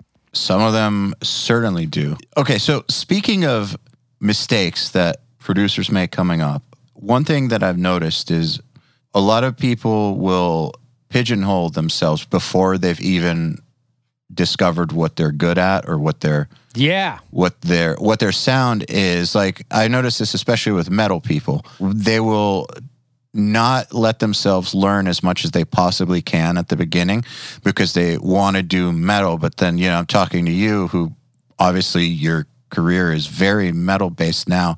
You did everything. Did you always want to end up doing metal, or was it just, I'm going to do whatever I can to do this and hopefully metal works out? So it's funny. I'm telling you the whole career arc in broken up pieces. I'm working at Soundtrack. That's okay. I like Christopher Nolan movies, so. Yeah, we're definitely doing it like a Christopher Nolan movie. So I'm like, I work my way through the ranks from mopping floors to become an assistant engineer to becoming kind of a staff engineer at Soundtrack, right? And I kind of get to assist David Bottrell, Andy Wallace, different guys that are mixing, rock guys, the Trans-Siberian Orchestra guys. So, I'm assisting on these rock gigs, but they were not nearly as many as like the hip hop and R&B gigs that were at Soundtrack. And then pop. I always was into like rock, heavy rock, metal. Like, I was a big Sepultura fan growing up. Pantera, Metallica. I don't know what the right word is. I never really got into like the underground death metal kind of stuff, but I guess what should I call it? The mainstream metal of yeah. I guess that's the term, right? Mainstream metal. There we go. Yeah. Sure, the mainstream heavy bands, basically, yeah. And I kind of got into a little bit. I was a bit of a hardcore fan, like because Hatebreed was from my neck of the woods. So I was always at those shows and stuff, and like into bands like Snapcase and stuff like that. So that's kind of where I was definitely into heavy music. How about that? But on the engineering tip, I enjoyed all music because when I was in high school and stuff, I was all into musical theater and singing in chorus, and I liked music. So I liked it all.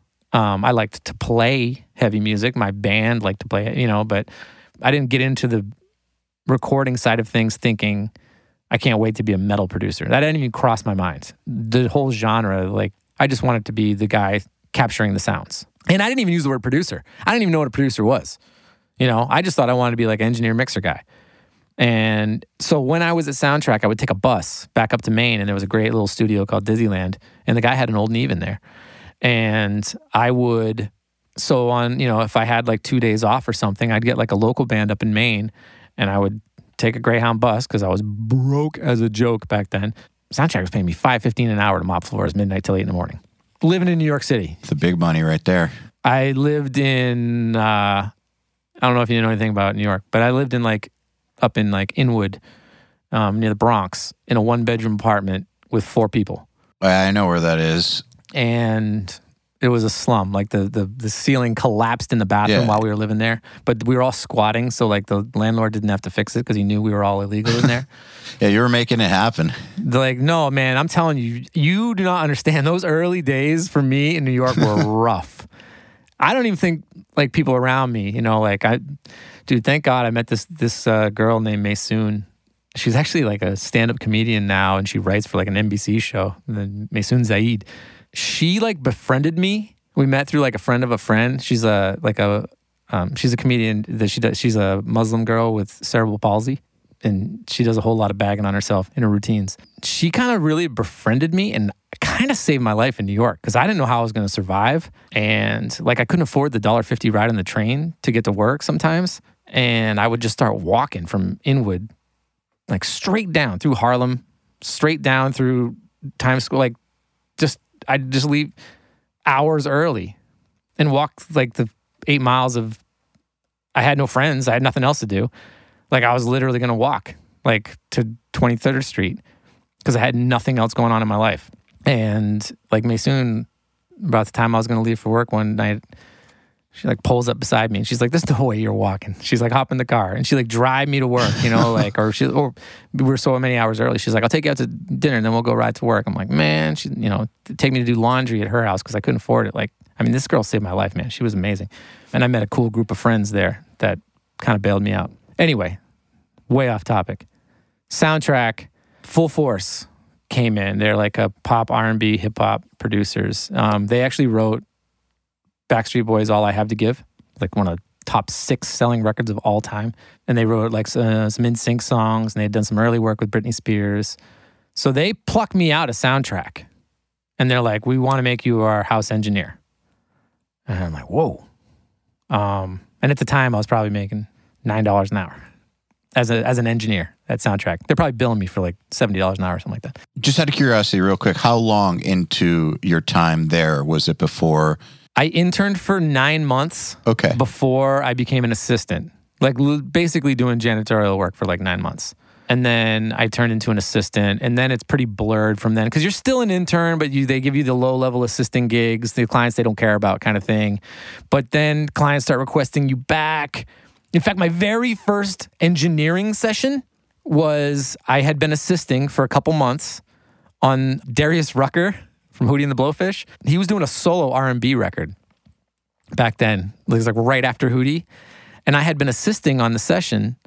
And they had flown, the producer was from LA, and they had flown in he brought his engineer with him. It was crazy too. It was like the session was like crazy big budget, major label kind of thing.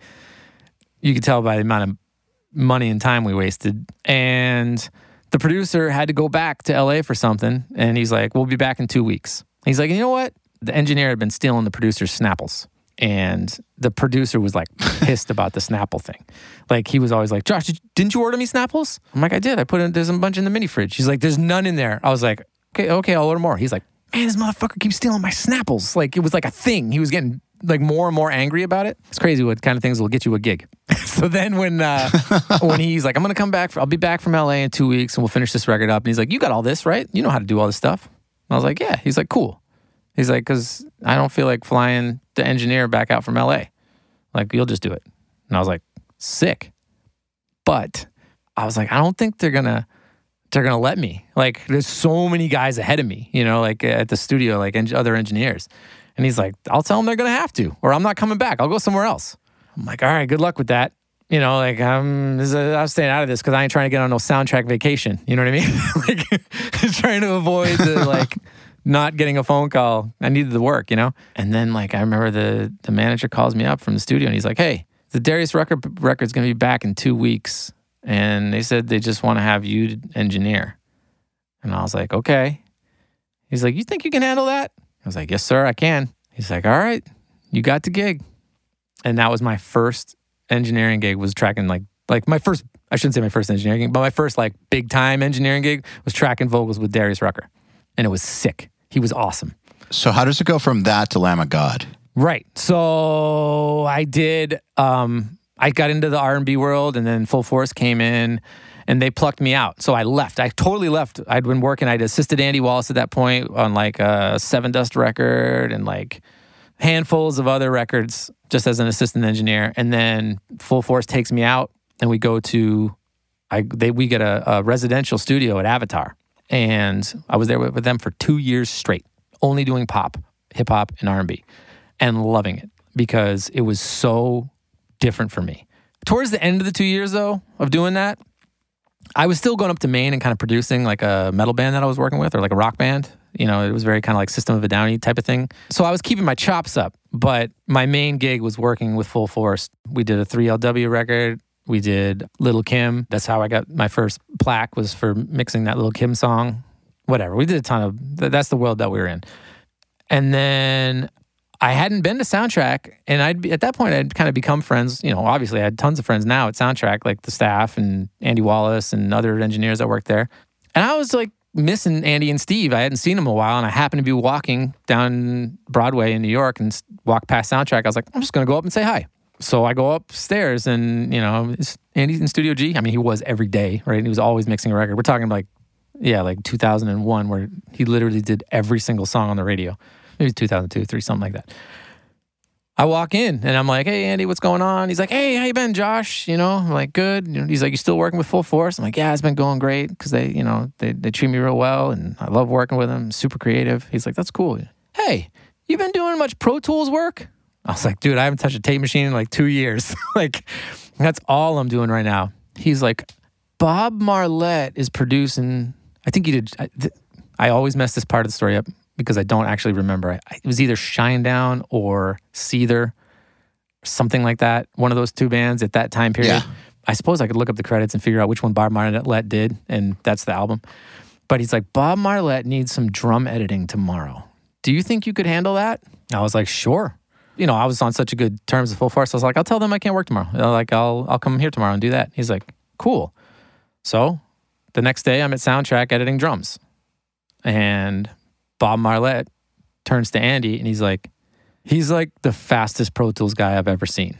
And he really knows what he's doing. And Andy's like, oh yeah, we love Josh. We love working with him, And it was like an passing conversation. And then the next day I got a message from Andy's manager, who subsequently would become my manager, saying, hey, Andy has to go out to LA to work on this System of a Down record. And he's going to need an editor.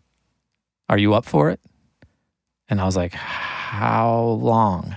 Because I don't want to lose my Full Force gig. Like, they're my paycheck, right? Like, that's where my money's coming from. And they treated me well. And I was like, how long? And she's like, I don't know. It could be like 3 weeks or 4 weeks even. And I was like, I don't think I can do that. She's like, okay. All right. Well, okay. If that's... And I knew this girl because I'd met her. Her name was Becky, and she'd worked with... I'd met her through Andy several times, so I was on a pretty good friendly basis with her. She's like, okay, all right. Sounds like she probably was not expecting that answer. She was not expecting that answer. And so then I'm hanging out with Full Force, and I'm like, man, I don't want to lose this gig. Like, I love working with these guys. And that's a one-time... So I was trying to weigh do I take the one-time gig on this System of a Down thing, or do I stay where I'm at, where I've been for 2 years? That's really been great. And one of the guys in Full Force, his girlfriend, actually, we were talking in the hallway about it, and she's like, hold on a minute. She's like, you're telling me that you told the guy you idolize you don't want to go out to LA and work with him? And I was like, no, I mean, I want to. I don't want these guys to like hire someone else while I'm gone and then I'm fucked, Like, she goes, oh my God, Josh. She's like, do not let these dudes fool you. They might tell you they'll slide someone in while you're gone, but they love you and would take you back no matter what. She's like, honestly, at the heart of it, do you want to be doing hip hop and R&B records? Or do you want to be working with your idol on some like hard rock metal records? And I was like, I want to be working with my idol on some hard rock metal records. She's like, get your ass out to LA. So I'm like, okay. So I like called Becky back at AAM, my management, and I was like, hey, Becky, I hope it's not too late. Like, do you think I could still go do that System of a Down thing in LA? She's like, man, I never told him you said no. I knew you were going to call back. That's so fascinating because what if you had not decided to go say hi that day? Jeez, man. Well, it's funny. I did a track with Jerry from Full Force, like not that long ago. Like I still keep in touch with him and he's still producing records and making beats and, so I try to keep a foot in that world a little bit because it keeps me fresh. What I mean is like, what if you had not gone in to say hi to Andy that day? Oh, yeah, right? Like, geez, like what? Yeah, like your life could be completely different right now. Right? I watched a lot of The Flash. Maybe, it would have happened and it's just a different timeline, but it still would have happened somehow. I don't know. As it turns out, that record ended up being the Steal This Album record, and my whole job was to assemble it because they had tracked it on 2-inch, and then they like dumped the 2 inches into Pro Tools, but they only had like one guitar track, the drums and the bass, and then Rick Rubin and Serge had rearranged the structure of the songs in Pro Tools and made brand new songs out of it because they're all B-sides, right? And then when Andy went to mix it, he's like, I'm pretty confident there's more than one rhythm guitar track. I was like, yeah. So we start calling Sony and get into the archives, and we find out that all... As in, like, there were two conflicting rhythms going on at the same time? No, as in there's a single guitar track in the Pro Tools session. Like one, no double. As in you didn't get all the files that you... Well, so they tracked rhythm live. That's how System of a Down does it, right? Like they in a room, and once they did that, they transferred that live take that was the master take into Pro Tools, and then Serge went off with Rick to work on vocals. Yes. And then the guys finished the rhythms okay. on the 2-inch tape at the same time. So vocals were getting done in Pro Tools, rhythms were getting done on tape. But that was when they did I don't remember what that album was for, because Steal This album was just the B-sides of that, or Toxicity. I guess it was the Toxicity B-sides. So when Rick and Serge rearranged the songs, it no longer matched up to the rhythms on the 2-inch tape. You get what I'm saying? Like there's massive arrangement changes. So what I had to do was take the 2-inch tape. That sounds complicated. I had to take the 2-inch tape and the Pro Tools sessions, and I'd like sync them up with the links like we talked about earlier, and print the kick drum from both into a new Pro Tools session. And then, I'd see it like going, and it'd be locked up, and they'd be, the one off the tape and the one in Pro Tools would be lined up perfectly. And then I'd see it drift. And I'm like, an edit was done here. Now I need to find what part of the song they found, like what part of the song they took to make this part of the song. And basically recut the rhythms from the tape to match the arrangements that were done on Pro Tools. It was a nightmare. That sounds like a nightmare, and it sounds to me like there's a lot of room for fucking it up. It actually, once I got into a rhythm, I remember it being pretty smooth. But the way that you recognized that, so did everybody else working on the record. And the fact that I was just kind of getting it done, like I'm sure that went a long way with Andy. Because absolutely. After that, his manager called me back, and she's like, Pro Tools was still kind of coming up then. Like not everybody knew it. She's like, Andy wants a full-time Pro Tools guy. How would you feel about coming and just working with him full-time? And I was like, damn. I mean, yeah, I'm going to do it. At that point, I knew I was going to do it. So I had to go back to Full Force and be like, and I found him a replacement. I found my own replacement. I had a buddy. I was like, he's a great engineer. He's going to do a killer job for you guys. And I got to do this, like I just got to take this gig. And so I was working with Andy, and then I'll get you to Lamb of God. I was working with Andy so now I'm just his Pro Tools guy. So I worked on a bunch of records with him for a long time. We were in the middle of doing Fuel, Natural Selection. And he turns to me and goes, or he turns to the band and he's like, hey, I can only work till Friday. So there's going to be 3 or 4 songs that don't get mixed. I'm just not available after Friday. But Josh here is great, and he'll finish up the rest of this record. And I was like, jaw on the floor. What? Had you mixed stuff like that before? Yeah, again, we're doing the Christopher Nolan thing. Yeah, okay. So the way I originally met Andy is, remember I told you I was sneaking up to Maine and recording bands while I was mopping floors. Yep. On the days where I wasn't mopping floors, I would bring the 2 inches back from Maine and go into Soundtrack overnight and mix. That's how I learned to use an SSL. So I would mix overnight my own projects, just kind of sneak in there and like use the studio. And I was producing bands. And so that's what you meant by keeping your chops up. Yeah. Okay. I was just I would sneak up there, and one night, late at night, I was mixing and I was kind of cranking back my final mix. I turned around and Andy was standing in the doorway behind me. And I knew him from around the studio, but we weren't close at the time. And he was like, "Did you do this whole thing?" And I was like, "Yeah." He's like, "This is really good, Josh. Like really good. Do you mind if I shop this around to some people?" And I'm like, "Hell no, dude. Like, you kidding me?" And that's actually how before I was working with him. Because that happened before I'd assisted him like maybe once or twice, I think, at that point. So we were friendly, but certainly not, I wouldn't have walked up to him with a demo or anything at that point in my career, But he just happened to walk by the studio and hear what I was working on and be blown away. Actually, I think it was Cisco told him to come. His assistant, Steve Cisco, who mentored me and taught me a lot. Steve Cisco was like, you got to go to Studio E and listen to what Josh is doing in there, because he's got something cool up on the board. And then, Andy had kind of shopped it around to some labels and stuff. And, that didn't work out when we were talking about self-destructive bands. That was a prime example of it. But years later, it laid the groundwork. he felt confident enough to, Yeah, he knew I knew. pass you off to a major label band. Yeah, and I mean, that was big because that record got nominated for a Grammy for Best Engineered Non-Classical. It was like one of the first things I'd ever mixed for a record label. And it's nominated for the Best Engineered Album. I went to the Grammys, the whole deal, man. Like, I was fired up. It was surreal. And see my name come up on the board, and it was like, Fuel Natural Selection. How old were you? 25, I don't know, something like that. Young. Yeah, it was pretty wild, man. It was awesome. I mean, it was a great time period for sure. Did you have moments where you're like, is this actually happening? No, I'm more there now than I was then. How so? As I'm getting older, it's easier for me to reflect a little bit more. I think having kids does that to you a lot, and having conversations like this, because when I was in it, I was just in it. Like, I'm just in the thick and working as hard as I can and not looking back. I'm just sprinting. And no time to reflect. Just no.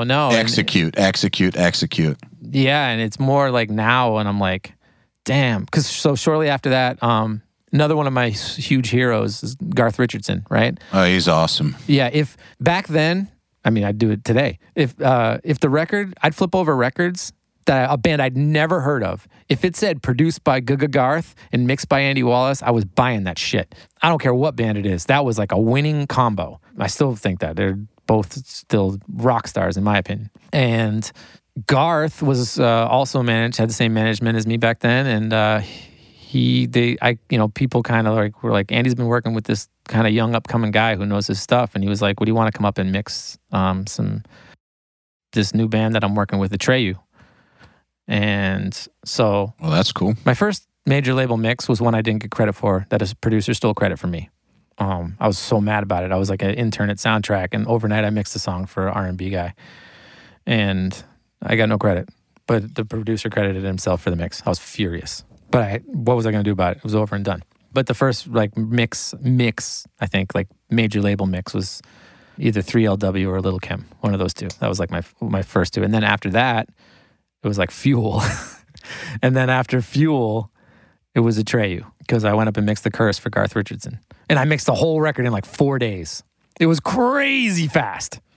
Did you have any nerves? The reason I'm asking about nerves is, it sounds like you were all in, but it's very different to be getting handed a mix in the genre that is your genre from your hero versus working on stuff that might be big, but it's not really your world. I think it's much more of a personal thing to be in that Andy Wallace situation where Andy's handing you the mix. Like, did it freak you out at all, or were you just like, fuck it, I've got this? I don't remember actually being... I wanted the clients to be as happy as they were with Andy's stuff. Well, that in and of itself sounds pretty scary. That was the only pressure I felt. But actually, my manager, who had been and still is Andy Wallace's manager for all those years, I talked to him about it one time. I was like, man, this is a lot. This is a lot of pressure. And he's like, why is it pressure? I'm like, what do you mean, why is it pressure? Andy's been mixing their record. He's fucking phenomenal. And now, they're going to have me do it. Well, what if they don't like it as much as they like Andy's? He's like, well, they're not supposed to like it as much as they like Andy's. And I was like, what? He goes, you have nothing to lose. No one is actually expecting it to be as good as Andy Wallace. And it was a weird thing that kind of put me at ease. If they've agreed to let you do it, it's good enough. That you're there. You know what I mean? They're confident that you can pull it off. If we're confident you know what you're doing, don't think about it has to be as good as Andy Wallace's. It's not supposed to be. He's been mixing records for 20 years longer than you. And if he felt good enough to offer it to you, then yeah, what's the problem? Well, he also hired me to produce his son's band back then. Actually, that happened first. I should say, while I was being his Pro Tools engineer, he hooked me up with his son's band at the time. His son's like a badass drummer and was in a really cool band. And he was like, I want you to record my son's band. Actually, that was a lot of pressure. I probably felt more pressure on that than I did on anything else. Just because it was the first time? I mean, he was like legitimately like hiring me, you know, like, and for something personal. That was probably more pressure, that particular scenario. As it turns out, like, I mean, I made great friends on that session. All those guys were awesome to work with. Sounds to me like you don't get freaked out too much, or if you do, you know how to bury it and just move forward. I mean, I definitely get stressed out. Like, I think every record I'm always trying to be better than my last one. So I definitely run myself through the paces. That's for sure. I'm bringing this up because lots of people reach out to me, listeners, URM students, whatever, and they bare their souls a lot. And one of the things that people bring up a lot is how do you overcome the fear of failure? Like, how did you not get in your own way? And with all the stuff you've done, my philosophy has always been, fuck it. Like, it doesn't, it might be scary, but fuck it. Like, what am I going to do? Not try? That's not even an option. It sounds like you kind of take that same mentality. Like, maybe it's pressure, maybe it's scary, maybe it could get fucked, but whatever, doing it. At the end of the day, that's what makes us professionals, right? Like, you could put that on any profession. Like, everybody has professional stress. One thing people don't realize about this job, if you remodel kitchens, chances are everybody that walks in the house would be like, it's a brand new kitchen. It doesn't even matter if it's your style or not, right? Like, someone's going to walk in and be like, wow, ooh, this place looks great. Like, that's the end of the discussion. And when you put out a record, everybody has an opinion. And especially now. Especially now. And more importantly, everyone, whatever it is, you ever like hang out with someone who's like first year film school student and they'll tell you why like fucking Transformers sucks? Or like, yes. Or tell you why Iron Man is a piece of shit movie. And when I hear statements like that, I'm like, oh my God, dude. I mean, that's cool that you got a camera and, like maybe you got a great eye for cinematography, everything. If you even think for a second, you can comprehend what goes into making a movie like Iron Man or any other fucking massive blockbuster movie that has like more political ropes to jump through and navigate than a record does by any means. Think how long we take making a 10-song album. Like, are you kidding me? A movie? It's got like 1,000 people working on it. 1,000 people, like, all trying to keep track of all of it. And like, it's okay to not like those movies. I'm not saying you got to like them. But if you want to be a professional in the film industry, you can't look at a movie like that and think like, I could do so much better. Like, get the fuck out of here, man. Like, it's the height of delusion. It's the height of delusion. Like, you can't even, are you kidding? Like, were you even the top of your film class? Like to get to that level, you got an idea of what's going on. How about that? Like, and maybe, I don't know anything about these directors. So, like maybe Michael Bay wants to make like indie films and do like these like single camera shoots and stuff like that. Like maybe in his own personal preference. Again, I have no idea what I'm talking about. I'm just making up a theoretical situation. Actually, he's tried it, and apparently I've researched him. Are you going to ruin my analogy? I just want to say that he tried it, and in the middle of making a movie like that, he reverted back to the style he's known for. So I think he is who he is. That's even better. That's actually better. But my theory was like, let's say like someone has like, I'll just go to talk about myself. Even easier. So when I make a record, like there's definitely records that I like the sound of that I've done better than other records, and there's amps that I much prefer over other amps. But when I'm working with a particular artist, if their vision is a certain way and they want to do things a certain way, like it's not my job to force the artist into my picture. It's my job to make the artist's picture the best it can be. Yes. If I'm making a Lamb of God record, we use Mark IVs, amps, like every single one. And they get treated differently every single time or whatnot. But at the end of the day, like it always sounds like Lamb of God. In fact, we've been pulling up tones, Mark Morton and myself, on Sturm and Drang, actually. He was like, we had some amp up and we were like listening to the guitar. And like Mark was like, God, this sounds sick. Like we're just geeking on it. And I was like, I love it. I love it. I love it. Then he's like, all right, can I just put up my Mark IV for a second? I was like, yeah. He plugs it in and we are reamping just to make sure the performance, we're comparing apples to apples kind of thing. And we like run it through the Mark IV, and he's listening back to it, and I'm listening back to him. He goes, I mean, the other one might sound great, but this one sounds like me. And I was like, it does. Absolutely. Like, it undeniably sounds like you. He's like, let's keep it. I like it. And I was like, all right, fuck it. That's what we're doing. There's an identity to it, you know? So anyway, all I'm saying is if I'm making a record, like, I might have a preference that's slightly different than artists. It doesn't mean I don't try to steer it into something that could be better, because I absolutely do.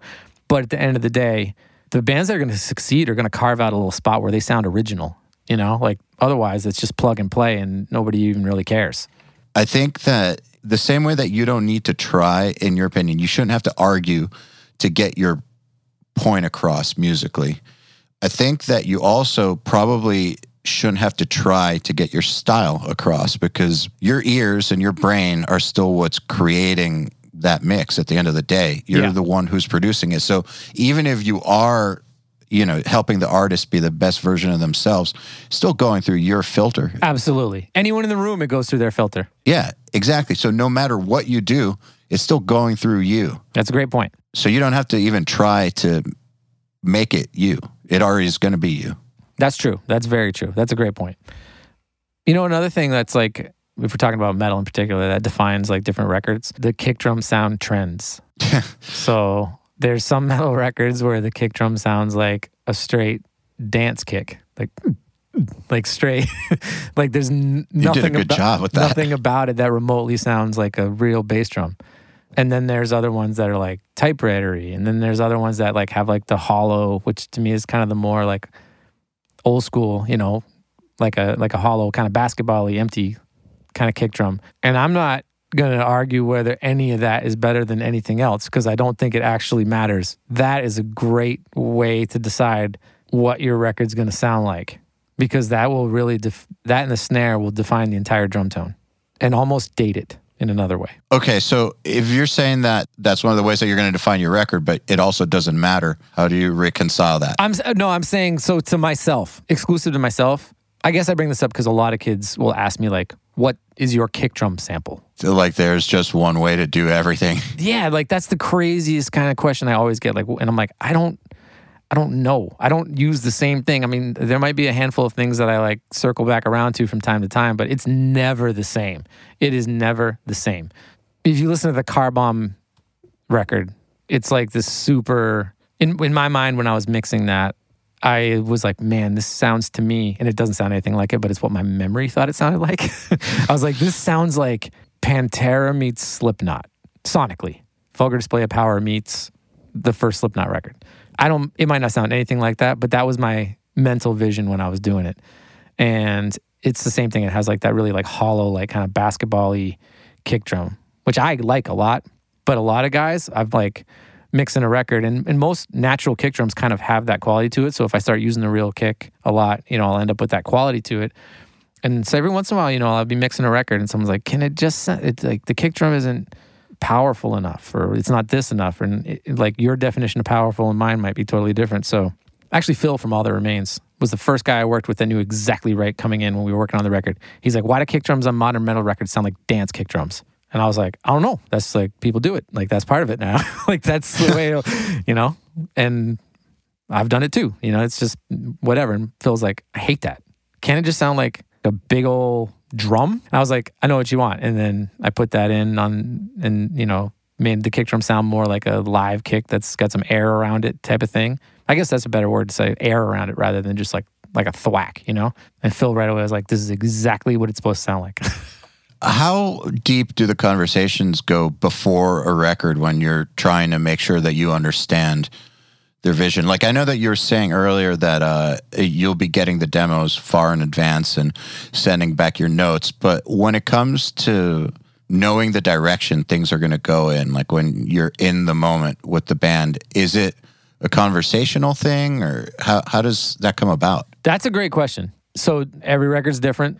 Trivium, for example, those dudes knew exactly what they came in with their songs, and like they know exactly what they want it to be. They know their songs are pretty much in the genre that they would, they're not, Matt has a vision. yeah, on the 2 records that I worked on, well, Paulo too is a huge part of that. But Corey, Paulo, and Matt are definitely like a perfect team. They know exactly what they want. And Alex is just as equal, perfect part of the team. I say the other 3 just because they're the original 3. But like, they are pretty united and always on the same page of what they want to have happen. Then, so like on Trivium, I think we kind of just know what we want to do. That's a weird thing to say, but like, we kind of fell into working with each other because we just kind of found out we agreed on a lot. So that made it simple. It makes sense to me. It's kind of like when you're in a relationship with somebody and you don't have to try because it just works. The puzzle pieces fit. That's a great way to say it. So like this last Lamb record was more just an emphasis on, I think we just took longer than we ever have on developing the songs. And I also think that's like painfully obvious when you listen to the record because like every Lamb record, we're always like, sometimes it's been a label mistake. There's a song or 2 that ends up on the record that was not supposed to be on the record. Whoops. That has happened twice. But it's not on the record. It's like there was one song that we were just not supposed to go on, and by the end everyone was so fried, and the label like added it to like an iTunes exclusive or like a B-side for something, and like some song that nobody likes ended up on like iTunes or something like that. We're like, oh my God, dude. That's what we get for burning each other out. And no one like signing off on the final thing. No, but this particular Last Lamb record, like everybody took a long time in being like, we like these songs. We whittled it down from like 25 songs. And there were direction conversations for sure. In fact, in particular, it's funny, Resurrection Man has been getting a lot of positive feedback. And the funny thing about that particular song is it wasn't written for the record at all. It didn't exist when we got together to pre-pro. That song strictly came about. I had charted out all the song titles and like what we were doing, and we're just kind of talking about creating the record at this point. And I was like, well, we got a lot of speed, and we've got this, we got kind of the groovy tune here. I'm like, we don't really have anything like a vigil, like a slow, kind of dirty, heavy, slow song. Like we need that tune. And on the spot, Resurrection Man was written. So I guess I'm saying every band is a little bit different in how they approach it. A more difficult one though, because Lamb of God kind of knows what they do. So like we know the scope of it for the most part. But take a band like Of Mice and Men, that was actually like a very serious conversation that we had to have right out of the gate because they have like radio hits, like very big like pop songs for the most part. I mean, like alternative, I should say, not pop, but like they have like big alternative songs. And I mean, Aaron is like an amazing singer. He can sing anything and he screams great. So when I get hired to make a record and their catalog, they got like super heavy stuff and then they got like big, like mainstream hits. That's actually a more difficult spot for me because I'm like, okay. And you've had a success with both, like All the Remains, you could say the same thing about them. Like they've had success in the active rock world, and they've also had success in the metal world. So when you get into a record like that, it's way more difficult because you're like, well, what do you want to do? And then you have to have an open conversation about it. Like with the Mice and Men, they're like, we want to make a heavy record. That's the plan. I'm like, all right, if that's the plan, then let's focus in on these tracks. And if it's, this other song over here might be great, but it's certainly going to skew the record more in this direction. If we want it to feel heavy, we got to lose this song and then do this one. Is there an added kind of pressure when you take a band that is a big radio band and they want to maybe go heavy, maybe possibly do things that could jeopardize them a little bit? I don't try to make that call for the band. Fair enough. I want to help them succeed in whatever they decide to do. And I might think that they're capable of doing one or the other. But at the end of the day, if you're going to make a call like that, and there are people that feel differently than me on this, but it's one thing if like, and Of Mice and Men is a good example, again, just because they've done both. But it was my job to steer it heavy. And I did. And at times it started going the other way. And, I would try to steer it back. But I did that because we had decided at the beginning that was my job. Like we want to make a heavy record. So I try to keep us on that path. If a band, I don't know. That's a tough one, man. If a band decides that they want to take a left turn and just go all of a sudden like mainstream, I think that really comes down to if they got the song to do it. Because actually we've had this discussion Just because a song, like this, a lot of metal bands make this mistake. Just because a song has singing, it doesn't mean it's going to be a radio hit. And I wish I could get that across to most people. Like, they're like, no, that's going to be like a single because we were like singing. I'm like, that's not going to do shit because it's not a slam dunk song. Like, it's not exclusive. As long as we're singing, it's a home run. No, that's not how it works at all. So Could actually hurt you.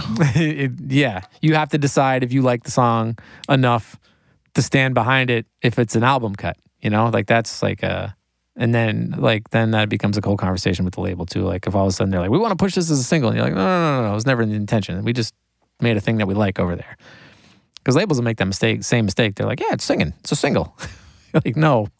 I imagine, I'm speaking from experience here, that can be very frustrating dealing with the labels when they have an idea about how the marketing should go versus what the vision is supposed to be. And sometimes they're right and sometimes they're wrong. But when they get it wrong and it's not what it was supposed to be, that's a shitty situation and you're kind of at the mercy of what they choose. So like, how involved do you let yourself get? I actually haven't had a ton of experience with that. Most of the, again, you know, like most of the bands that I work with have all the creative freedom that they want. Because they earned it. Yeah, I haven't actually had to deal with that as much as you might think. Most of the label, Lamb of God doesn't turn in a record. I mean, the label just gets the record when it's done. There's no discussion. The label doesn't hear anything in the process and the work. They get the mastered record at the end and they release it. They might come by the studio and check it out, but Lamb of God has 100%. It's like Tool, you know, like they have 100% creative freedom. They make the record they want to make. Trivium's pretty much the same way. They just make the record they want to make. And honestly, most bands really are at the end of the day, if they realize it, because at the end, you know, and the label might push. I'm making it sound like I don't have any say in this kind of stuff, but I have gone to bat for things that I believe in with bands before so hard that we've had blowout screaming matches. It has happened. I can't pretend like it's not always roses for sure. I've been in serious heated discussions with certain band members before, just trying to remember at the end of the day, we're both fighting for the same thing because we care. That tends to help, you know, like when you can remind yourself, it's like what you said, it's like in a relationship, you're arguing because you care and you want it to be good. I mean, sometimes those arguments are necessary. I think there's a big difference between an argument and a fight. Sure. Yeah, when the stakes are high, everybody's got a lot on the line. It's important shit. There's going to be arguments about where and what to do with certain things. But I think that's just a natural thing. I got into it with one band in particular, a very big band, and I stuck to my guns so hard. What did they want? There was a particular song that, in my opinion, it just wasn't where it needed to be. It was very, very, very good, but I didn't feel like it developed properly. And I also thought it left out some very signature parts of what that band does. Okay. And that's a funny thing. Like a lot of times you work with a band and what they think their signature is and like what people actually think of that band are two different things. You know, like that's the one great thing about being the outside, you know, the producer on the band, the record is you can step back and be like, this is your thing. Whether you realize it or not, this is what people love about you, you know? So let's make sure or at the very least, let's make sure we include some of this. You know, in this particular band, like we got into it over a part in the song where I was like, when we were in the studio tracking, I was like, this song just doesn't quite go where it needs to. It gets up, it's this just huge climb. You're just waiting for this climax, and then it just kind of levels out and then goes out. And you're like, what just happened? I was like, it needs a part that kind of like builds up to this and then cuts to halftime and has kind of this feel. And I didn't play any notes. I didn't do it. I was just like, it needs to have this kind of drop from this feel to this feel. And I kind of, you know, hummed a little thing. And immediately one of the band members was like, yeah. Like we doing whatever. We could go. And the band immediately just starts playing it. Like almost like it clearly needed to go in that direction. It just fell out of them once I said it, you know? Like I was the spark, but they did it. Yep. Which is like, to me, a home run producer moment. Yeah, that's like the definition of the job right there. Exactly. So it happened for the most part organically with the right push. Song clearly is going to be a single. Like label's freaking out on it. Everything's great. Band member after the fact comes back to me and they're like, we got to cut that whole middle section out. And I'm like, oh no. what? We don't think it came from us. We think it came from you.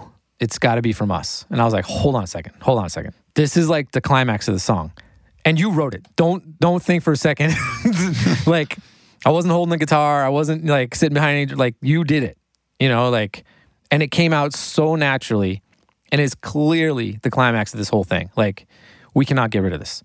We went back and forth on that. I went head to head with this band. Like, we battled on it. Like, it lasted weeks. And there were several versions of the songs floating around. It was like a big deal. And I did what I've never done in my entire career. And I ganged up and I got the management and the label. And I was like, help me stop this band from hurting themselves. Like, help me help them make the right call here. And, you know, like, one of the guys in the band actually saw, like, was like, this is good. This is like, and the other guy was like, no way. And, you know, it was like, eventually, it's probably the only time in my career I've like battled to the point where I lost, if you know what I mean. Did the part get cut? No, it made it in the song. And thank God it did. And it was a huge, huge, huge song. So what do you mean that you lost? I didn't work with the band again. Ah, okay. so lost the war. I won the battle, lost the war. Lost the war. Yeah. You roll the dice on that kind of stuff, you know? Man, you hear that story though. Like, I remember Corey Taylor in an interview many years ago talking about how much they hated Rick Rubin, and because he made him re-record all the vocals on their third album. And they talked so much shit, but it was their biggest record. And then afterwards, I remember them talking about how they didn't appreciate how great he was until many, many years later.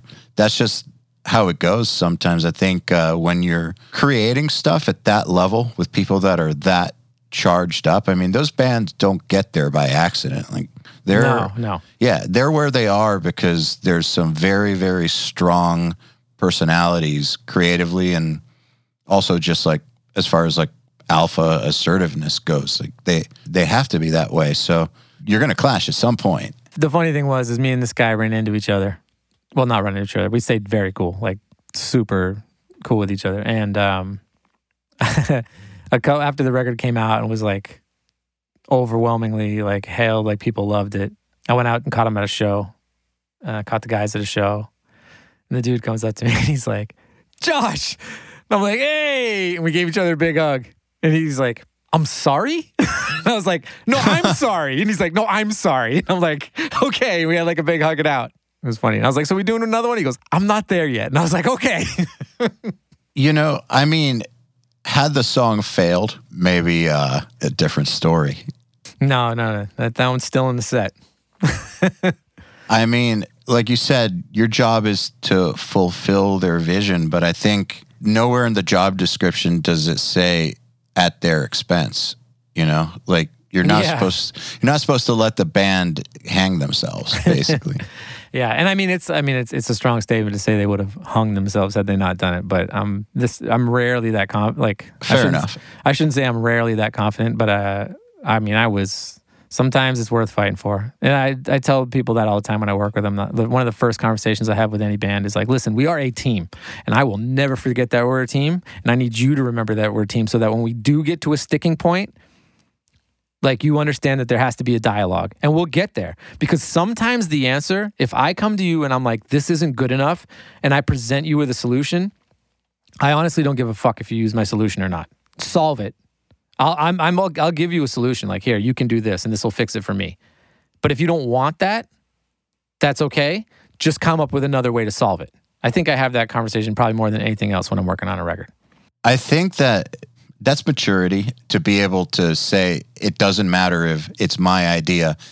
Just, we need something that works here. Yep. I think lots of times people get too hung up on their own idea when in reality they just want something better there.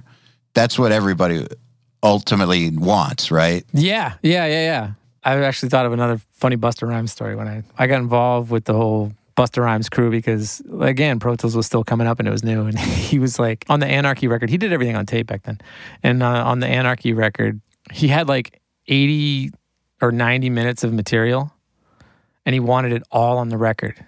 And the CD is only 80 minutes long. I'm pretty sure. You had to get like the extended. They're usually like 74 minutes or whatever. Anyway, he had way too much material, and he wanted it all on the record. How does that work? He booked the studio solely to have me take all the final mixes and cut them as tight as I can. Like literally bump one song into the other, like on the beat without the like 4-bar outro or whatever. Like literally trying to find a way to slam 17 songs or something onto a CD, right?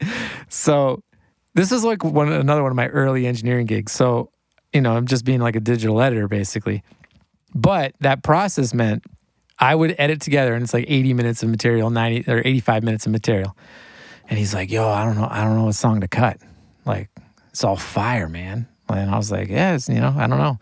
And I learned right away, do not give your opinion on what song should be cut. Because every once in a while, someone from the label or management would come in and be like, you know what you really should do? This is the one that we should cut. And he's like, which one? Yo, Josh, play that one. Because they're all in the Pro Tools like line, you know what I mean? He's like, which one? Yo, play that one. So I fire off that song, and he'd like start like mean mugging while he's headbanging, just like, staring at the A&R guy, not breaking eye contact, headbanging and like just looking through his soul with his hand on the volume knob, bobbing his head and turning it up louder and louder, and then, like till it's screaming loud. And then he's just like, you want to get rid of this? This? How you gonna cut this? Like, and then like you just watch people like back down, like, yeah, I don't know. I was thinking, boss, like, why? He's like, and then he'd get all bummed out. He'd be like, oh, I don't know what to do, right? And he's, the A&R or whoever would be like, yeah, I don't know. What are you gonna do? That's tough, man. And he's like, all right, Josh, just play the whole thing. And I'll be like, oh my God. Boom. Start of the record, he'd listen to the whole 80 minutes, top to bottom. This would happen like 4 or 5 times a day. And like, as soon as he's like, just play the whole thing, I'm like, oh, here we go. I just got to step out of the room, let this thing run for the next 85 minutes. So so at least you didn't have to sit there the whole time. No, I would walk out after the first time through it. I was like, this is getting ridiculous. But anybody who came in, he'd like stare him down and like headbang him into submission. It was pretty funny. So did a song get cut? Yeah, well, he eventually cut a deal that record is 80 minutes long. It's like the extended 80-minute CDs, and they did cut one song because they couldn't clear the sample. So the question, I think I got solved for him. The other funny, that was right. That was the whole quote from the whole session. He's like looking at the guy who was telling him what song to cut, and he's like just staring at him, and he goes, I don't even know why you're talking right now. Your whole brain pattern is lurched. It's fucking great. He was fun. It's like a trick question almost when the artist asks, what song should I cut? Like, it's just like presenting you with a grenade to blow yourself up with. It's a tough one. It depends on the artist. My buddy was working with Pharrell as an assistant, and he was like, they'd listen to the whole record, and Pharrell like turned to the label at one point. And this is all hearsay, but I trust the source. He was like, he turned to the label and he was like, I don't know about this song. And they're like, no, it's good. And he turned to the assistant in the room and he was like, you like this song? And he goes, and he's like, that's enough. It's not going on the record. Like the fact that the assistant just kind of was like, it's okay. And he's like, that's it. It's not going on the record. A friend of mine, professional soldier, lifelong, and he does counter-terror stuff, relates to this. And he told me that they have this philosophy that when there is a doubt, there is no doubt, basically. Yeah. That's their operating philosophy. So it's kind of the same thing.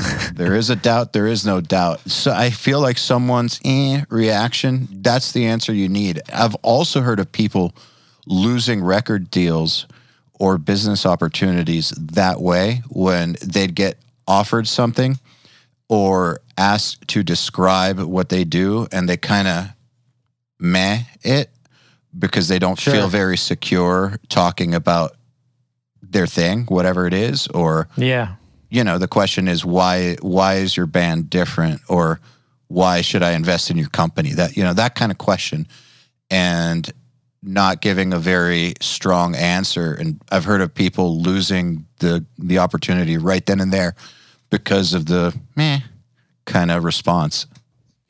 Early in my career, you would ask me about the my confidence in things. And I saw a great diagram that was like your knowledge on the topic. And like the less you know of it, you're like, I'm an expert. And I feel like early I was on that team, like I fucking know everything about doing everything. And then like the more you learn about something, you're like, I know nothing about this. Like you humble yourself into being like, there's still so much to learn. And I think like that's the arc that like got me through. Because in the beginning, I just had all the confidence in the world, but always thinking I could be better. And as long as you stay on that path, by the end, or by the end, hopefully not the end, but hopefully if you keep reaching and you're still trying to get to the next level, that's the tricky thing about this business. Like nobody ever talks about. I've had kids, I've done like a went up and spoke to a college and stuff. And I've had kids say like, when did you know you made it? And I'm like, what the fuck does that even mean? Did I make it? I don't even know what that means. Like to me, that's a weird question because the fact that you don't know what it means, I think says everything. The thing is when you're in the entertainment business, you're always pushing the bar while you're navigating the business. So you never reach your goal. It never happens. In fact, the guy from Dead Poetic, I mixed a Dead Poetic record years ago. And when the singer left the band, he'd written, it was like the MySpace days, he wrote like a little blog about it. And I remember him talking about that. Like, you never get to where you want to be in this business. You will never get there because you're always, like, Metallica, one of the 25 million, 30 million records worldwide, you know what I mean? Like one of the biggest selling records of all time. And goddamn well when they make a new record, they're still trying to top it. And whether they achieve it or not, it's not the point. The point is that they're trying to. I think also it always feels like a house of cards. And the reason I say that is because you also hear like super successful actors saying that too. Like dudes that are worth like $100 million who have been in like all these blockbusters will still talk like it could all just fall apart the next day. And I feel like anyone in the entertainment business who gets too comfortable is asking for trouble. So there's what you just said of you're always pushing the bar, and then there's always like the idea that it could go away tomorrow, which forces you to push the bar also. I think about that all the time. It's very real. It is very real, man. Like if I don't have something on the horizon, then I'll stress, like I try to always have something in the pipeline. Like I feel like I'm fortunate to be in the situation that I'm in, and I've worked hard to be here. But I also recognize that I feel like if I ever take my foot off the gas or I try to phone in a record, because I've seen other people do that. I have seen it. I've seen it happen. Where someone's like, this is it. I'm in cruise control now. I just go into this mode, and like, you can't. You got to treat every record like it's your last one. So I know you don't remember this, but I do, so I'll remind you. Okay. When we talked over Skype that one time back in 2012 or 11 about you coming down to record those drums, we were just talking about... What was it for? Lamb of God. Oh, okay. And it didn't happen, obviously. We were talking about what you had going on next, and you didn't have anything booked for like 4 months. I remember this specifically, and you were stressed. I remember that. Yeah, you didn't have anything after that record. Obviously, it all worked out, but I remember talking to you, and I remember you being stressed. That's funny, because particularly after, I would imagine that would have been Wrath. I'm kind of guessing. I think so, yeah. So things got wild after Wrath because, that was a big production for me. I had mixed a lot of records at that point. It's kind of weird how, like, I did it a little bit backwards, I kind of became, like, this mix guy because I did, like, like I said, A Trade with a Curse and Haste the Day and The Fuel Thing and Puddle of Mud. And all of a sudden, I was doing, like, mixing these records. And then I had engineered on a bunch of records. And then all of a sudden, I'm going to step into, like, the production role. And I had produced things on my own, like the things we talked about, like when I'd go up to Maine and produce bands and stuff. So, I knew what I was doing, but for a major label production, Wrath would be my first. And it was like when there's a big gap between when you finish an album and when it comes out, right? Maybe 4 months. So if I wrapped Wrath, which was going to be debuted at like number 2 on the Billboard, did like some insane number first week. I mean, it was unreal. But right after I finished it, nobody knew who I was. I mean, people in the industry knew because I had been engineering for all these other guys. So right after I finished this major production, I had to go right back into the engineering role and sit back behind engineers immediately again. I think a lot of people would have struggled with that a little more than I did. Like just mentally? Well, you go from running the show to not running the show. I mean, it's definitely a downgrade. I didn't look at it like that. I just needed a gig, and I went and sat right back in the engineering chair and I started like getting right back into it. So it's a weird time. It was like a weird time. Sounds to me like you've never been afraid to do what's necessary. For sure. When I moved to LA, so I had like a good little thing going in New York. Like I thought, I was kind of like the rock metal guy in New York. I had just done Lamb of God Resolution. I had done Gojira, and I had done L'Enfant Sauvage. And then I did a whole bunch of stuff out of my studio in New York. And then I was going to move to California with my wife. Like that was like a big change in my life. And I was like, dude, I'm like the rock guy in New York right now. Like what happens when I go to LA? We talk about big fish in a small pond. Not that New York's a small pond. In the rock game, it kind of is. Well, compared to LA, yeah. There's some bad motherfuckers in LA. There's bad motherfuckers in New York too, but there's just, you can count them on like 2 hands. When in LA, there's like bad motherfuckers and there's like in the hundreds. Mm-hmm. Anyway, so I came out here all panicked. And so the first thing I did is I hit up my management and I was like, yo, give me any engineering gig that comes up. And they're like, you really want to do that? I was like, yeah, I want to do that. I'm not too good to work. I'll sit behind any producer and engineer a record for him. And that's exactly what I did as soon as I came to LA. Same exact thing. I like kind of took a step back to just make sure that I stayed busy. And in the moment, I ended up taking a gig mixing. I was mixing for X Factor, the show. I ended up mixing the iTunes mixes for X Factor, all these like pop stuff, which got me back into the pop world. And it was super fun. I would crank out because of it. So, they'd perform, the contestants would perform live and they'd give me the files afterwards, and I had to have them mixed and uploaded that night. So like 8 to 10 performances. As it got easier as the show, contestants got knocked off the show. But when it was started out, it was like 16 mixes that I had to do that night. And I was like kind of extreme. Late. It was pretty extreme. But by the time it whittled down and I kind of had a little system going to it, it was rad. And because of it, one day I had the number 1 song in like 4 or 5 different categories on iTunes. Country, pop, like alternative, all because of the iTunes X Factor mixes.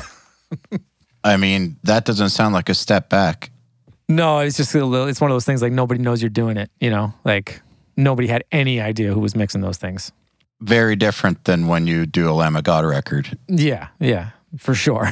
But I'm sure that because of Wrath and all that work, it was just a matter of time before another heavy band came around. Sure, there was time between that because, after Wrath, once Wrath came out, I got busy with production work and it was, but I stayed, I've never felt like I was too good to work.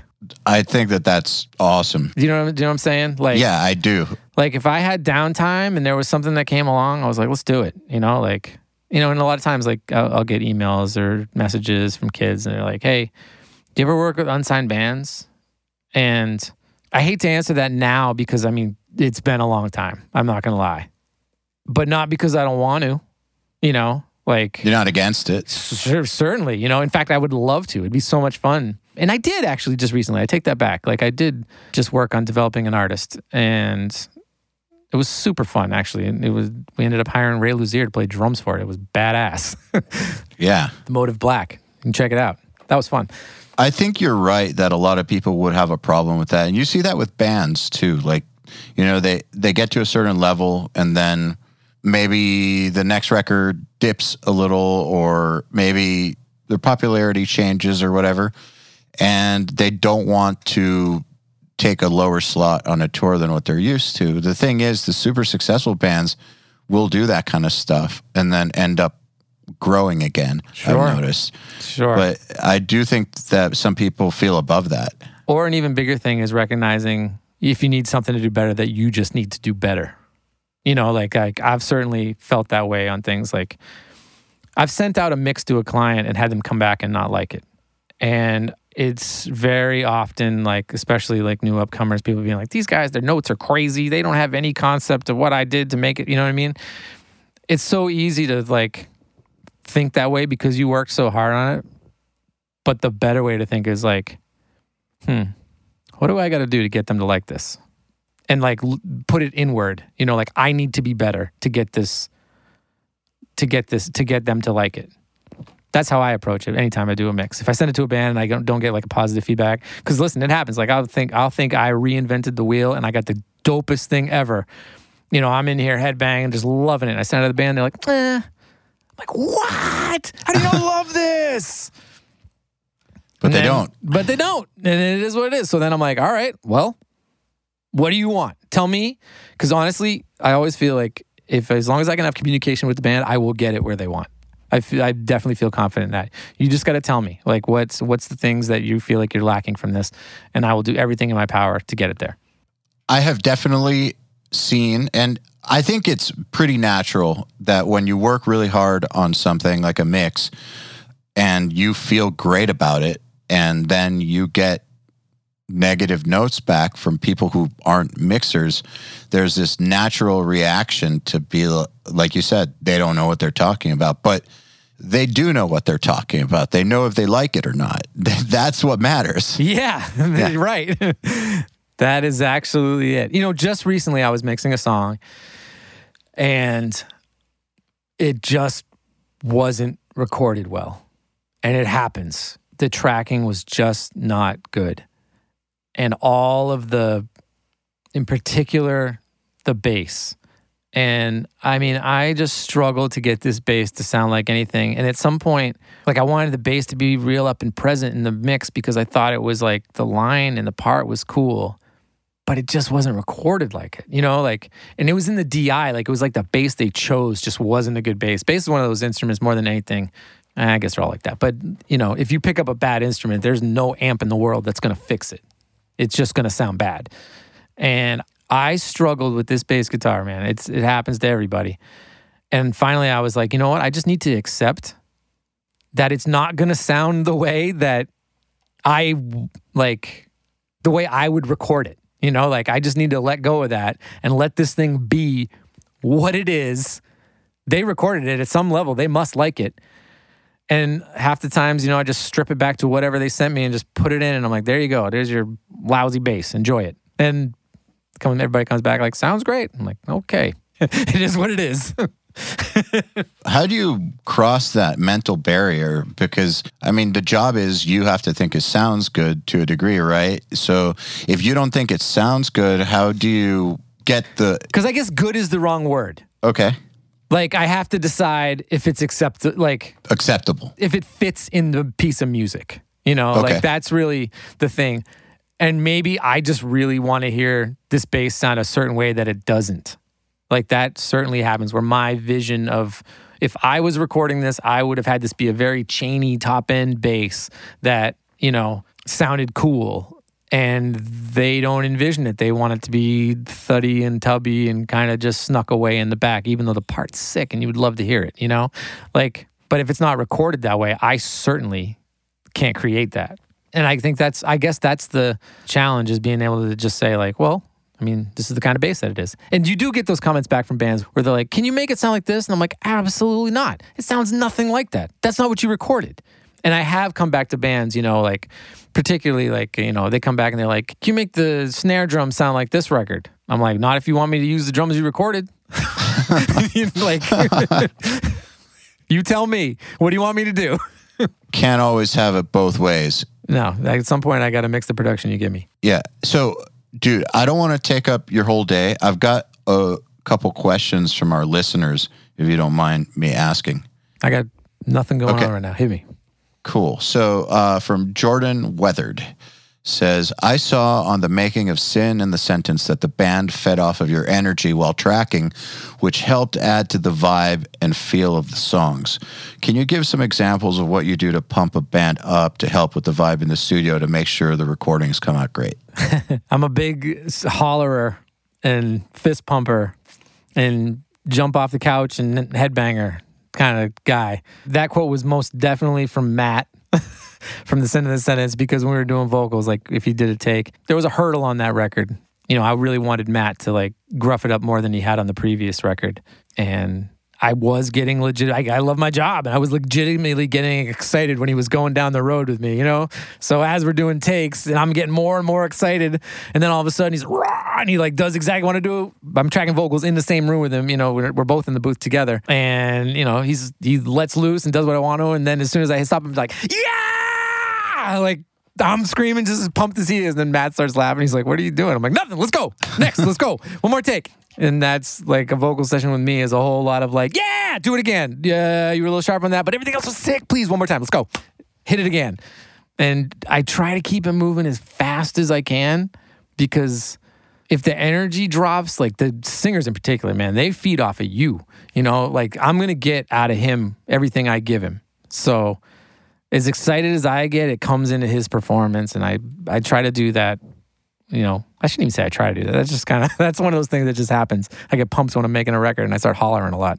Did that answer the question? I don't even know. Yeah, so it sounds like you don't even really have to try. You just get excited when shit's awesome. No, I started having fun. Yeah. I mean, it's, you know, we're making a record and it's, what's cooler than our job, right? You know, we're making a record and it's sounding good and I'm just an excited enough guy that I'll stand up and scream about it. All right, so here's one from Dennis Tui. What was it like to engineer a record with Tenacious D? I always wondered if they were all jokes in person too, or if maybe the musician side of them came through during the process. Also, how much fun was it? Man, great question. That will go on the list of like top 3 sessions of all time. It was so much fun. Jack Black is just as funny. I mean, he is on all the time. He is exactly the way you would expect him to be. And Kyle just kind of, he's like poking the bear with Jack all the time. Like he's just constantly kind of like very quietly like, yeah, well, maybe you could, like just dropping his 2 cents to like irritate Jack enough that Jack kind of goes off. And so they are who they are. They are who they are. When we did Death Star, man, and first of all, I lived in New York at the time, so I was out in LA. And actually, that's what I did right after Wrath. I did Wrath.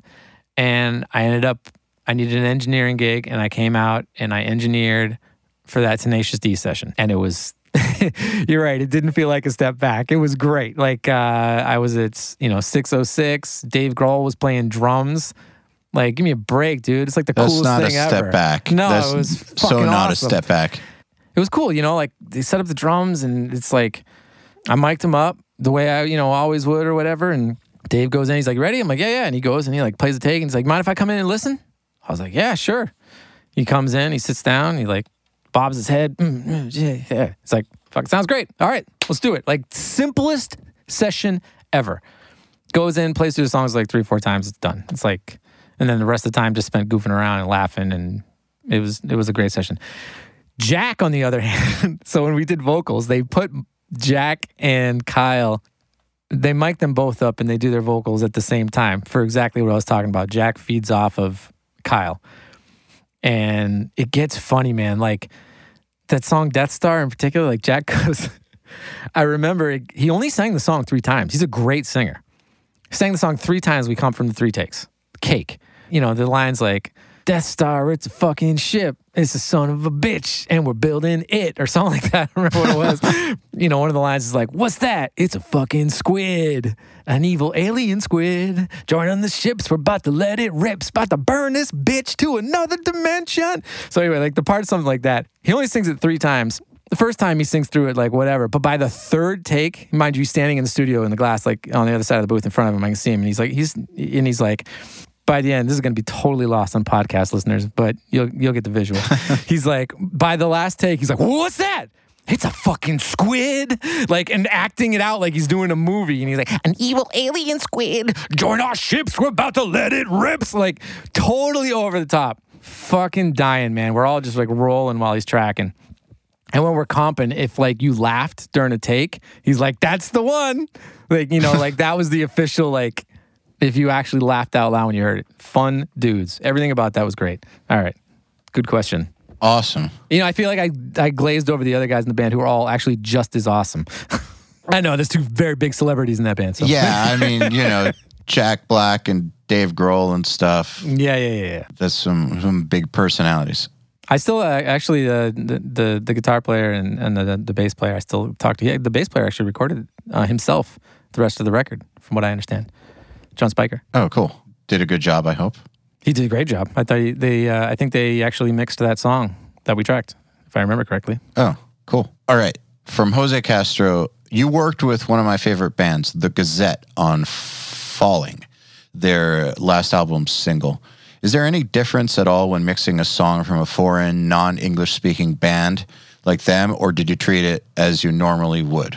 Yeah, no, it's a Japanese band, if I remember correctly. I've worked with a lot of Japanese artists. I love Japanese culture in particular, and I love the people. And so very often if a Japanese artist approaches me, they don't know this, but I'm already like trying to get the gig just because I like the people. Yeah, you're in. And my studio Japanese is pretty good. Just from one of my first gigs ever, once I kind of got out from under Andy's umbrella, was I went to Japan and spent a month there working on a record. Dude, that is a different world. It is great. The culture is great. The people are great. The studios are amazing. Yeah, I will very often jump at any opportunity. But no, it's all pretty much the same. The only time I ever run into any kind of issue is on delay throws. I've straight up been like, like if the word's hello and it's in Japanese, I'm like, am I delaying the or like, or is it a full word? I need to know where the delay is, like, you know what I'm saying? Does that make sense? Like, yes. I want to make sure I'm not just delaying some like the K some syllable and kick. Yeah. But no, outside of that, it's all music. In fact, that particular session I just mentioned in Japan, the artist was Korean, the producer was Japanese, and myself being an American, and nobody spoke any of the other languages fluently. We had 3 different languages. The Korean artist spoke a little bit of Japanese and a little bit of English, and he was the go-between between the 3 of us, and we made a really cool record with nobody speaking the same language, because music is universal. It absolutely is. It was really amazing how efficiently it ran with a massive language barrier. We did have a translator in there, but we would still laugh at the same jokes, and if the drummer did something silly, like music's universal. It works. Seems like you would almost just get forced to get down to business. You'd think, but oddly enough, we ended up goofing around a lot. Like, it's funny. I've worked with Vamps and Hyde an awful lot. And I've made really good friends in Japan. And a couple of the friends, the guys that I would absolutely consider friends when I go to Japan, speak almost no English. But when we see each other, we're stoked to see each other. Yeah, it's a hard thing to describe, like we'll share little moments with like one-word jokes and stuff. I remember looking in the fridge. We had a catered session on Vamps. And I remember looking like the caterer would like put, sandwiches in the fridge from time to time. And I'd brought one down the day before and left it and forgot about it. Like a tuna sandwich or something. The next day, I come into the lounge and I'm looking for something to eat. And, the guitar tech is in the studio, and he just sees me coming in, and he kind of gets on like alert. Like, what do you need? Can I help you with something? And I'm kind of giving him, no, it's Eddie's, like he's there to help, And I'm like, no, it's Morenai. It's no problem, I'm like, and I like open the fridge, and he realizes I'm looking for food, and he realizes I'm staring at this old sandwich, and he just behind me, I hear this dude, Kiri, just goes, "Oh, danger." I was like, "Danger?" And he's like, "Danger." And I'm like, "All right, I won't eat the sandwich." Yeah. He's sharing these one-word jokes. No mistaking that.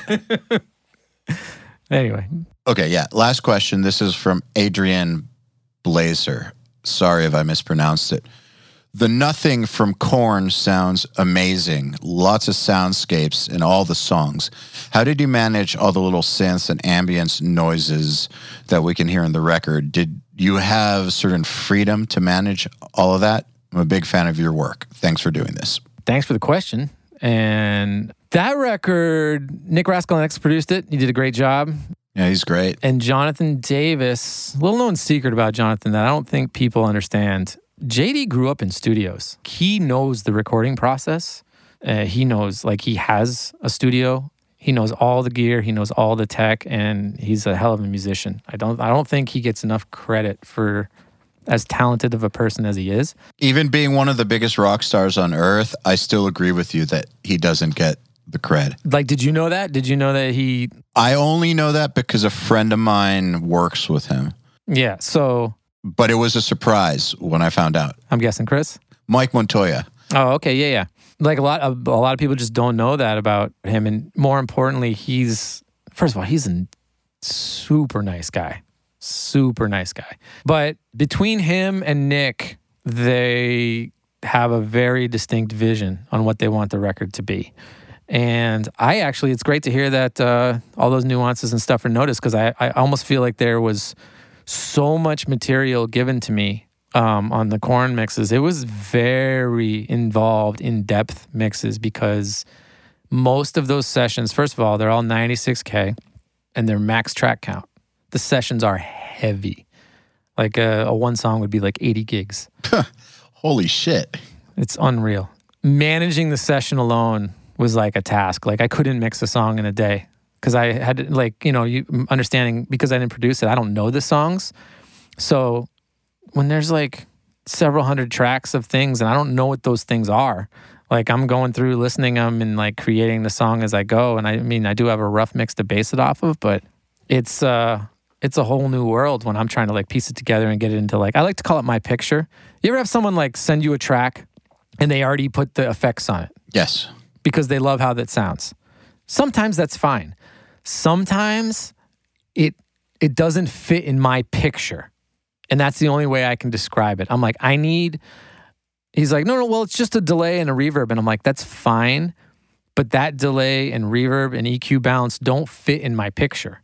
Yeah, just a delay and a reverb is a very general thing to say. Yeah, I mean, I'm kind of guessing, but like, just recently I was doing something and the guy had like a really wide doubler on the vocal and like some chorus and all this stuff. And sometimes I can make it work. Sometimes like when I did Motionless in White, he had a very distinct vocal sound that he wanted. And he sent it with and without the vocals, like his printed vocal sound. And I ended up really paralleling it with my own to create something that, again, fit in my picture, because his EQ just didn't sit in my mix. So I needed like the dry signal, recreated his effects, and then just kind of balanced in his wet one along with it to make it all work. That kind of thing happens a lot. Anyway, like with all those synths and stuff, and not even just synths, just textures in Korn. It was a lot of like little noodly guitars that do little things and sweeps and bends and stuff like that. Like they have a lot of stuff. And in particular, we did that whole record. I'd stream the mixes to Jonathan at the end of the night.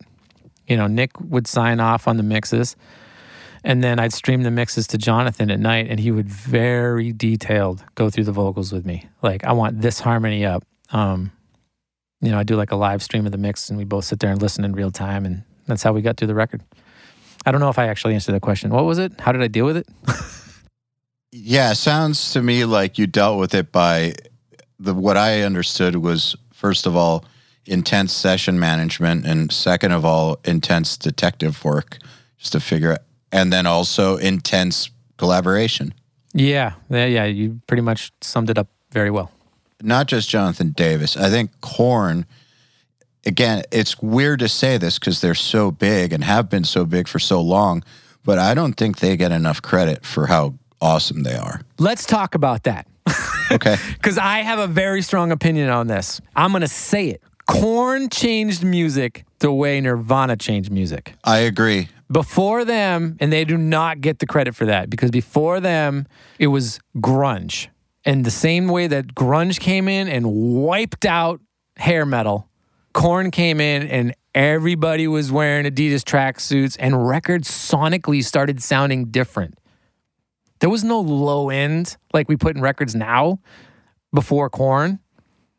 I don't know. It was Fear Factory. They might have, but they're on around the same time period though. You know what I'm saying? Like they really, if they didn't pioneer it, they rammed it home. I think they pioneered it. No, they changed. They definitely were like the sweeping global change in music. Not just that, they throw down live still. Like they hit so much harder live than bands half their age. I don't know how to say it. I think they're just devastating live. They're great live. And Ray was telling me on Jonathan Davis's solo record, there was like a beat I don't know if you heard JD's solo record, there's like some really cool stuff going on in that album. And all the drums are like one particular beat. I was talking to Ray about it. Ray Luzier played drums on that as well. And I was like, dude, that is like the raddest beat. Like, it's so out there. Like, how did you even think of that? And he's like, it's not even me. He's like, JD came up with that. And I was like, really? He goes, yeah, dude, he's a badass drummer. Had no idea. But then I got thinking about it. I'm like, this dude can play the bagpipes. Like, maybe if you know how to play the bagpipes, maybe you got a pretty good understanding of music. You could play like a lot of different instruments. How strange is it that he knows how to play the bagpipes? I'm going to have to make a leap that he might play guitar too. just a guess. I think maybe the theory is if you know like accordion or bagpipes, those are the two instruments you know. Man, I don't know any other bagpipe players. No, he's a talented dude. He really is. That whole band, man, they're great guys. I think I've been really fortunate. I don't think I've ever worked with a band. Nope, I take that back. But I will say 99% of the bands I've worked with have been nothing but great people. Man, you've had quite the roster. It's pretty cool. I'm always trying to push the bar and wonder what the next one is, you know? I'll just close on this. I think that's probably why you're getting those kinds of bands, is because of that attitude. It reminds me of, I've said this before, but the guitar player, Jeff Loomis, who's like one of the best lead guitar players ever in metal. I remember I was talking to him a few years ago, and I think he was like 42 years old at the time. And he was telling me that he was getting guitar lessons. And I was like, Jeff Loomis is getting guitar lessons. Interesting. It's because he still wants to get better. He still doesn't think he's good enough. And if that guy doesn't think he's good enough, then nobody else can ever think they're good enough. And I think that attitude is why he's so awesome and why he's done great. I think that attitude is necessary. Got to keep reaching. Absolutely. Well, Josh, thank you so much for coming on. I'm really glad we got to do this. Yeah, man. Thanks for having me. Sorry I talked your ear off. That's kind of the point, isn't it? I guess so. No, thanks so much for having me. I appreciate it. It was a pleasure. Thank you. Okay, then. Another URM podcast episode in the bag. Please remember to share our episodes with your friends, as well as post them to your Facebook, Instagram, or any social media you use. Please tag me at Eyal Levi URM Audio. And of course, please tag my guests as well. Till next time, happy mixing. You've been listening to the Unstoppable Recording Machine podcast. To ask us questions, make suggestions, and interact, visit urm.academy and press the podcast link today.